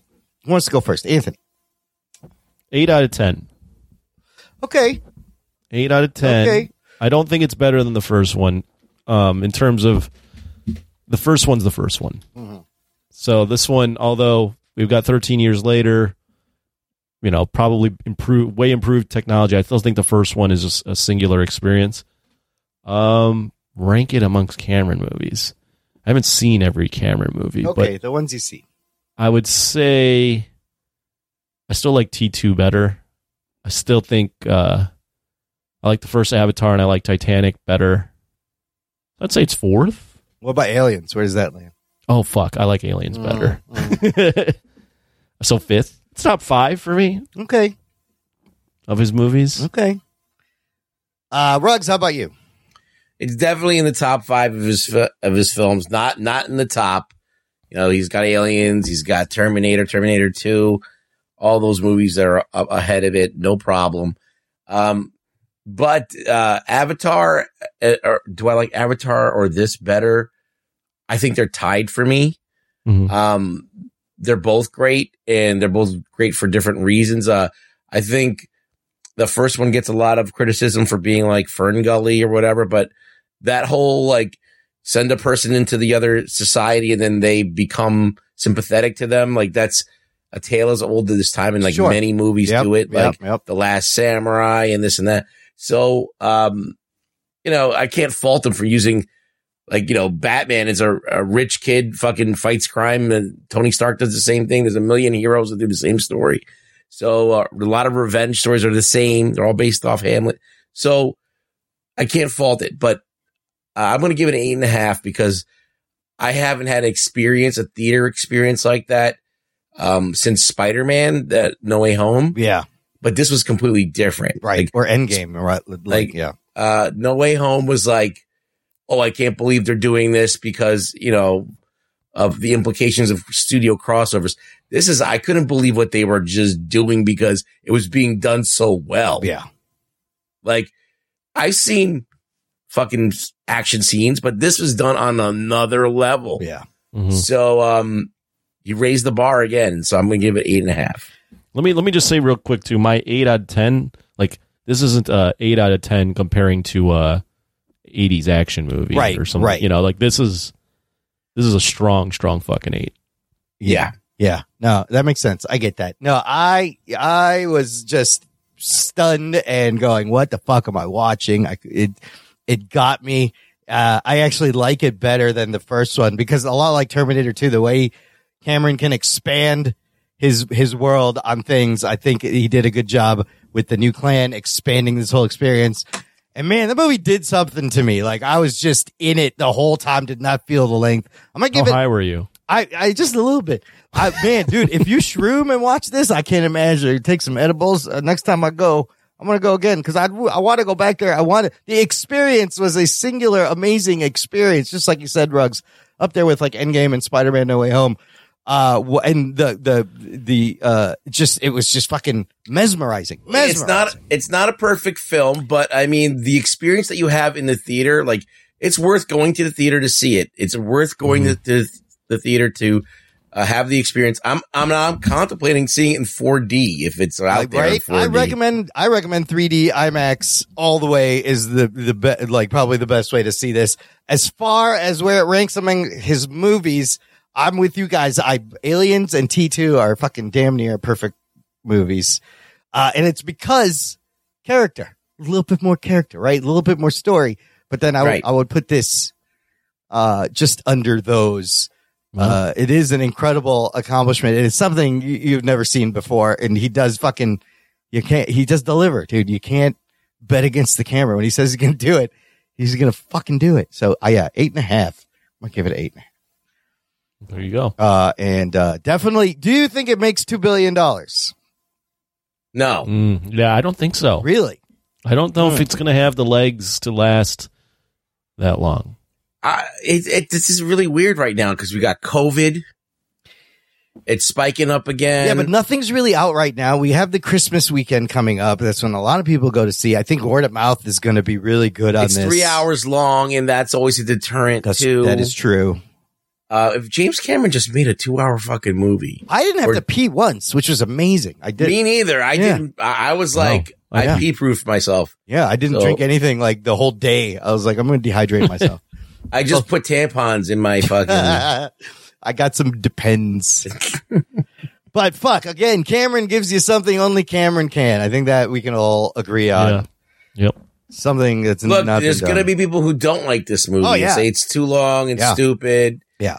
Fine, but you're missing out on something. I've seen. You have to at least. I can totally see if you don't like the movie because of story or plot. Yeah. But if you don't like the movie and you say it's visually it doesn't look great, like I think you're way off base. Yeah, I've seen the hate on this You have to at movie. least It's crazy. acknowledge that this is a fucking wondrous movie to watch and look at. Yeah, and it is a reason to go to the theater. Absolutely. All right, let's do some news from the nation. Got some comments about the movie from our listeners. It's time for news from the nation. It's time for news from the nation.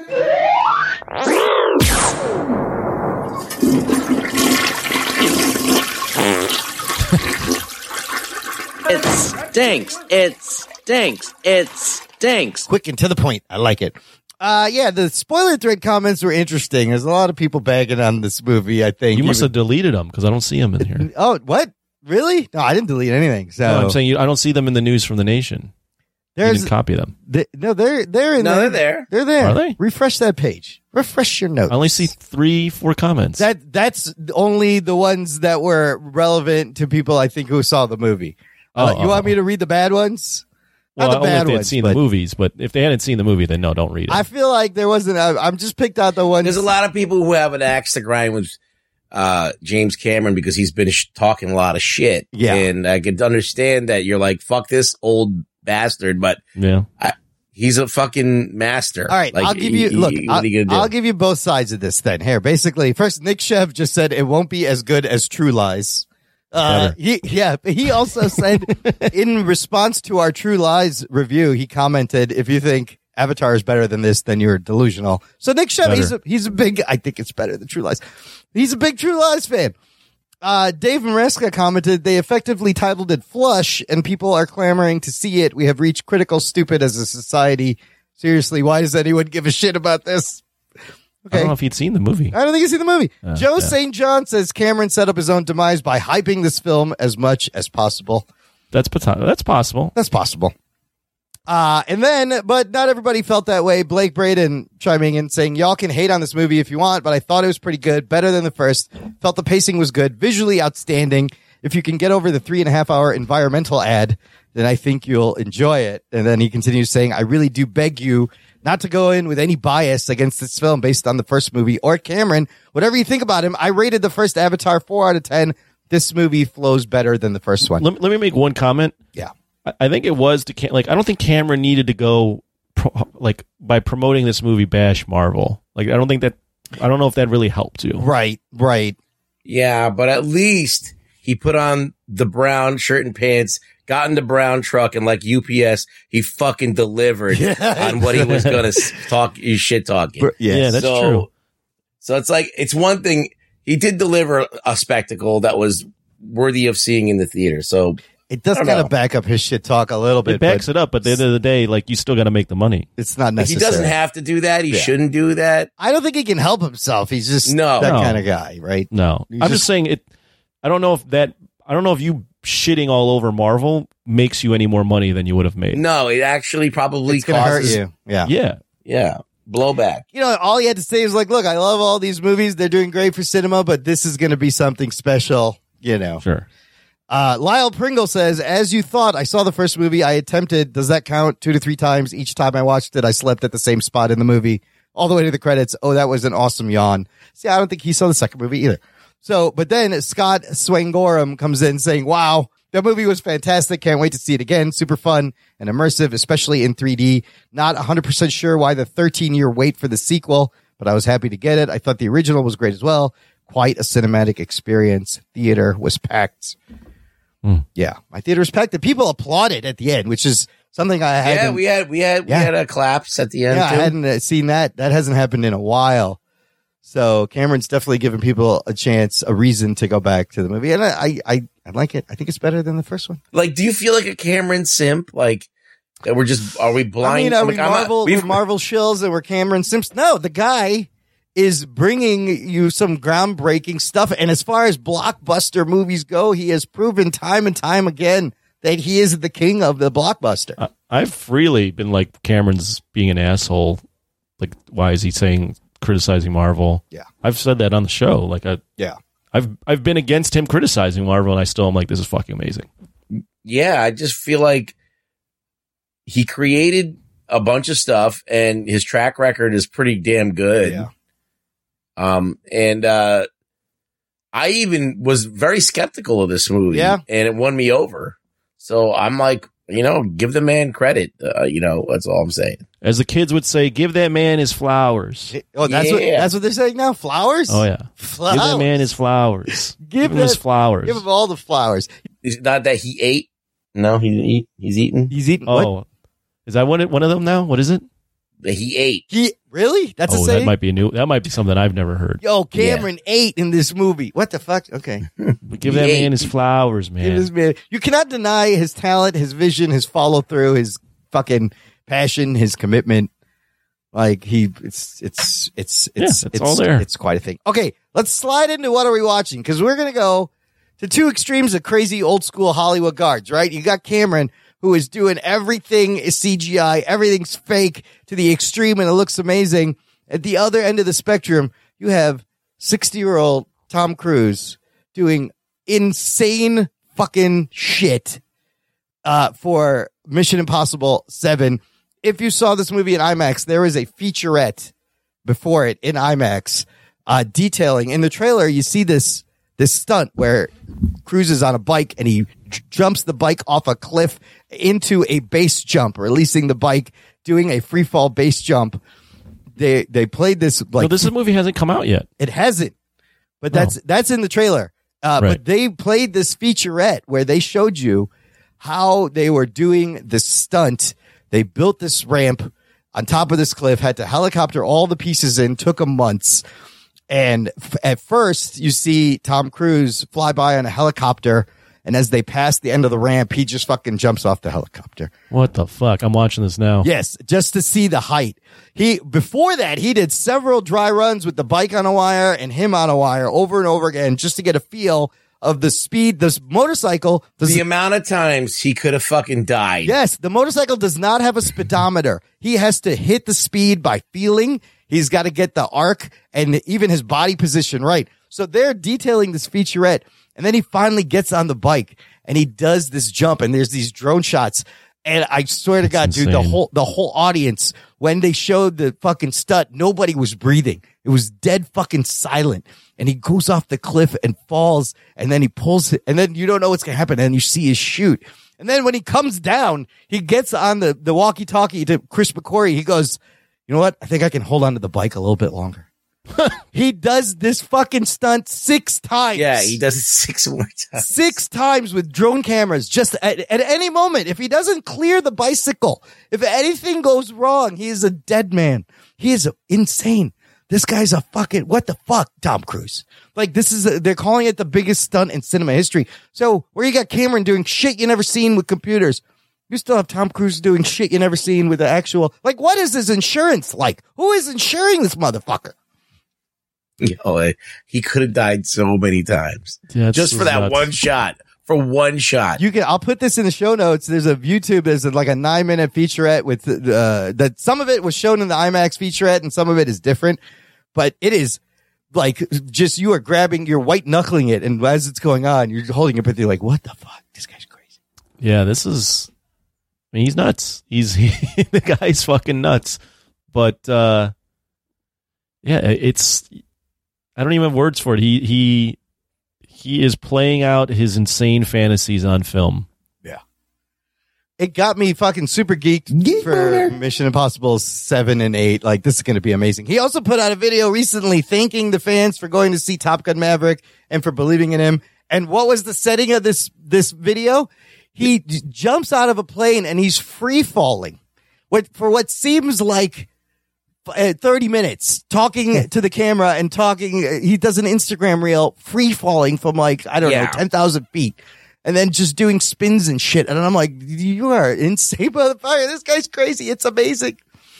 I cannot. He did like a bunch of jumps. He did like lots and lots of jumps. So he said they did over like 500 sky jumps for this movie, and like just 13. He did 13,000 jumps with just the bike. You know what? He's gonna die taking a piss in his bath. Yeah, it's gonna be the most. That's how he's gonna go out. It's gonna be the most He's benign death.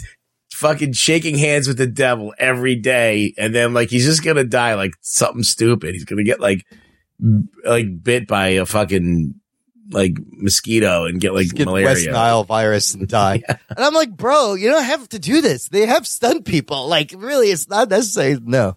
There's another one where he's just on top of a biplane talking to the audience, like as the plane's flying for another. Like this, it's amazing. This is gonna be amazing. I can't wait. So that's funny. So we can get back to what else you watch. Yeah. But I think it's apropos that I hop in here. Yeah. And then there's other things I watch too, but I think it's appropriate because I watched this week in preparation for next week. Yeah. Mission Impossible. The first one. All right. And I've never seen it in its entirety. What did you think? Let's talk about that. It was all right. I mean, right, there's really not a lot of big action scenes, just at the end. There's a train scene at the end, which holds up decently well given the time period, 96. Yeah. There's when he tries to infiltrate the one room and he's, not trying to touch anything. That scene is amazing. I love that That scene I was like laughing, but also like, it's tense as fuck. Yeah.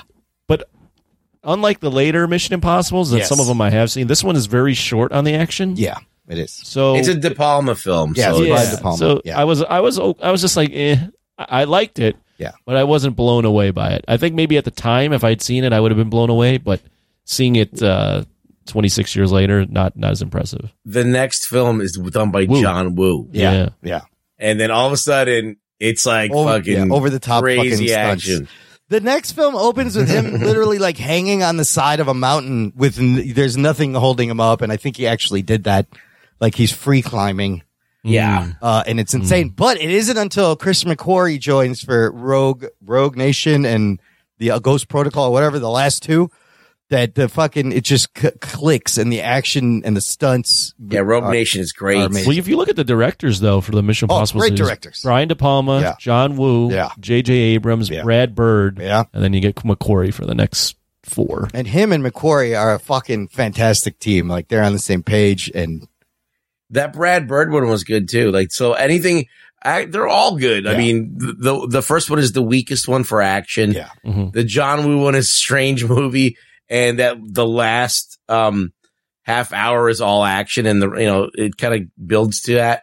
And then all of the other ones are paced very well. Like, and like JJ's the third one. It's decent. It's good. It's like it's a good bridge because it starts to go kind of more of a like it was not as stylized as the more straightforward, and like McQuarrie does the same thing, like, but McQuarrie like just does these really, really technical stunts that like, in Rogue Nation, he's underwater for like a long time doing 6.5 minutes. He holds his breath. And so this is the movies where he's hanging off the Burj Khalifa in real life. He learns how to do a high altitude skydive. He learns how to fly a fucking helicopter. There is a helicopter chase scene in one of those movies that's filmed like it's a car chase scene. Yeah. And you clearly see that Tom Cruise is flying this helicopter. There's nobody else with him.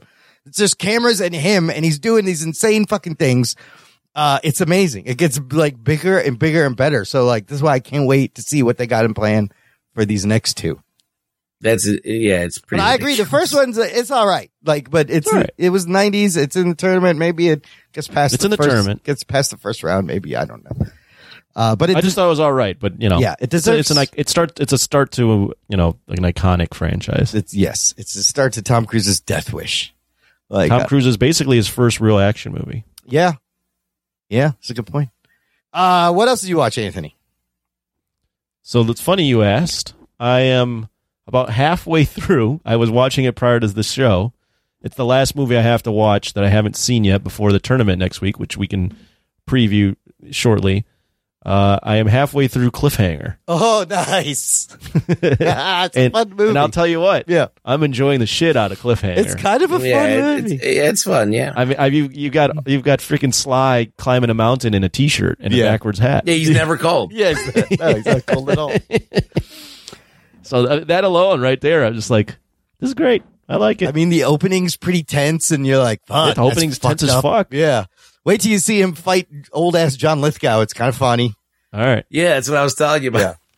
Like Stallone's always fighting some old guy that's out of shape. And there is that insane, like, was that a practical stunt with the sliding the fucking briefcases from plane to plane kind of? Yeah, that was weird. Did you watch I don't know that if it's part? practical, but yeah, I mean, some of that stuff on the mountain, there definitely some of it where it's real. Like, right. There's a guy, someone climbing that fucking free scaling that mountain. Yep. But then there's some like, you like catch the mountain sets also mixed in, right? Of course. So, but the on location shots, I was like, that's pretty good.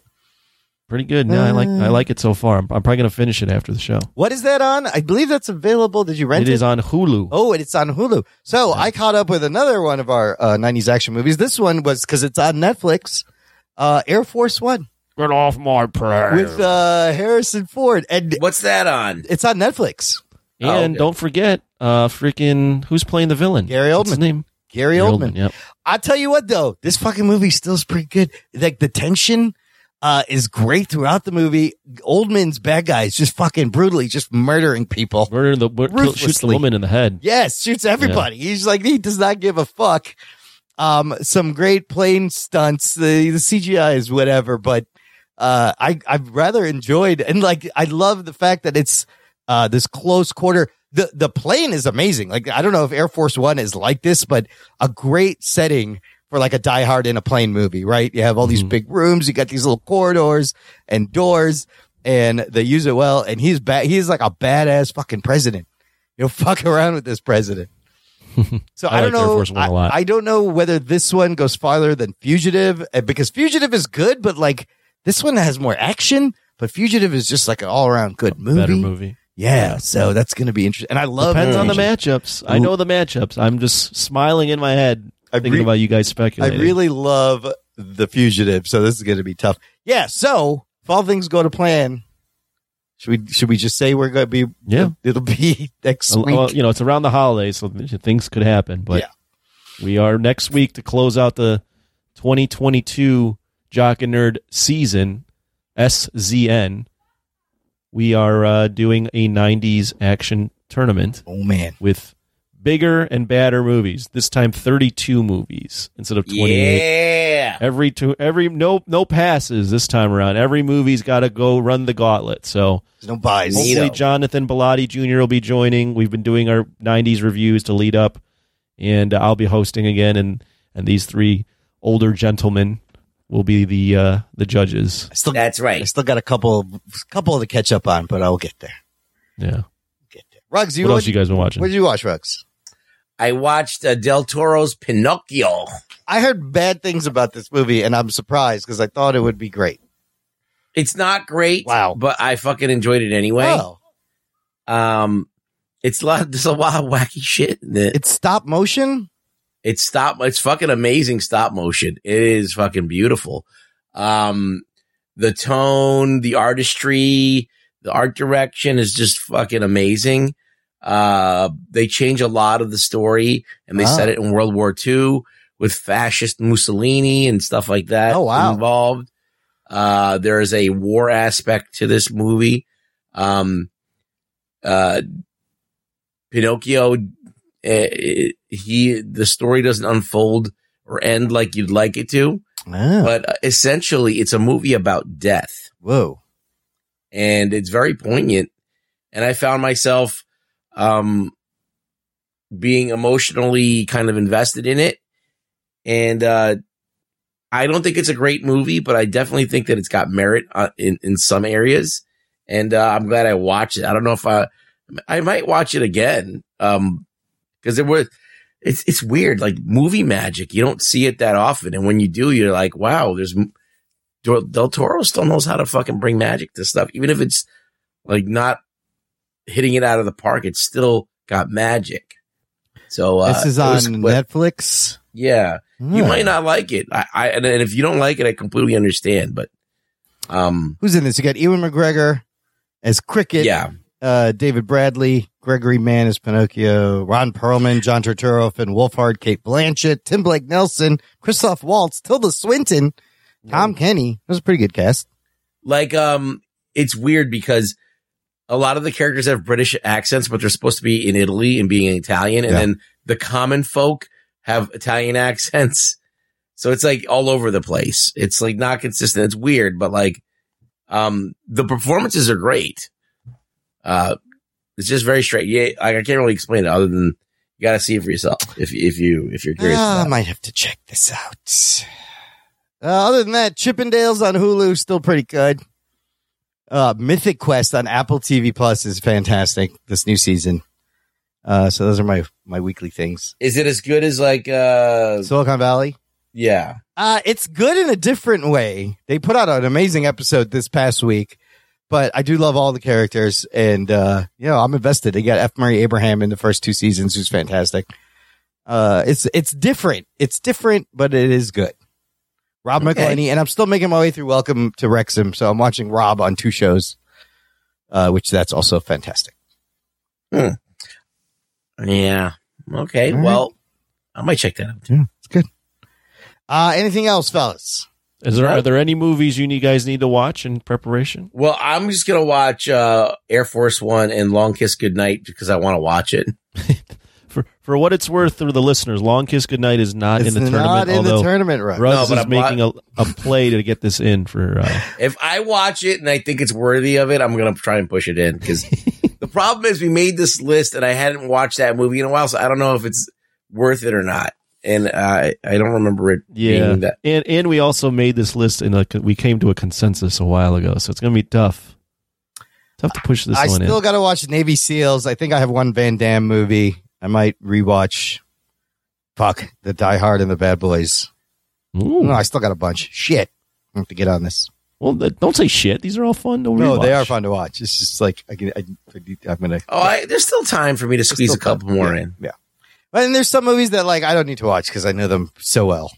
Mm-hmm. So I'm just rewatching the ones that I kind of don't remember. Right. So can't wait. That'll be next week, listener. And we did have in our Facebook group, there's a thread that if you can guess what the final 4 are, you win a no prize. But if you are a member of our Patreon, you will win a t-shirt, I believe is what the deal was. Yeah. If anybody gets close for the top 4, final 4 frame. And we'll sort all that out next week. That's it for this week. Ruggs, where can the people find you? You can find me on Twitter, where I'll just be waiting to see what happens because every fucking day there's something new. What is your Twitter? What's your Twitter? @ReallyRugBoy. That part's important.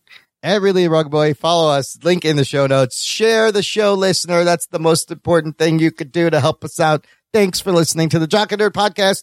My name is Imran. My name's Anthony. He's the Jock. He's the nerd. We will peep you next time. I want to get a brown check mark. I fucking loved it. Yeah! Some motherfuckers are always trying to ice skate uphill. In the tournament, played. Yeah.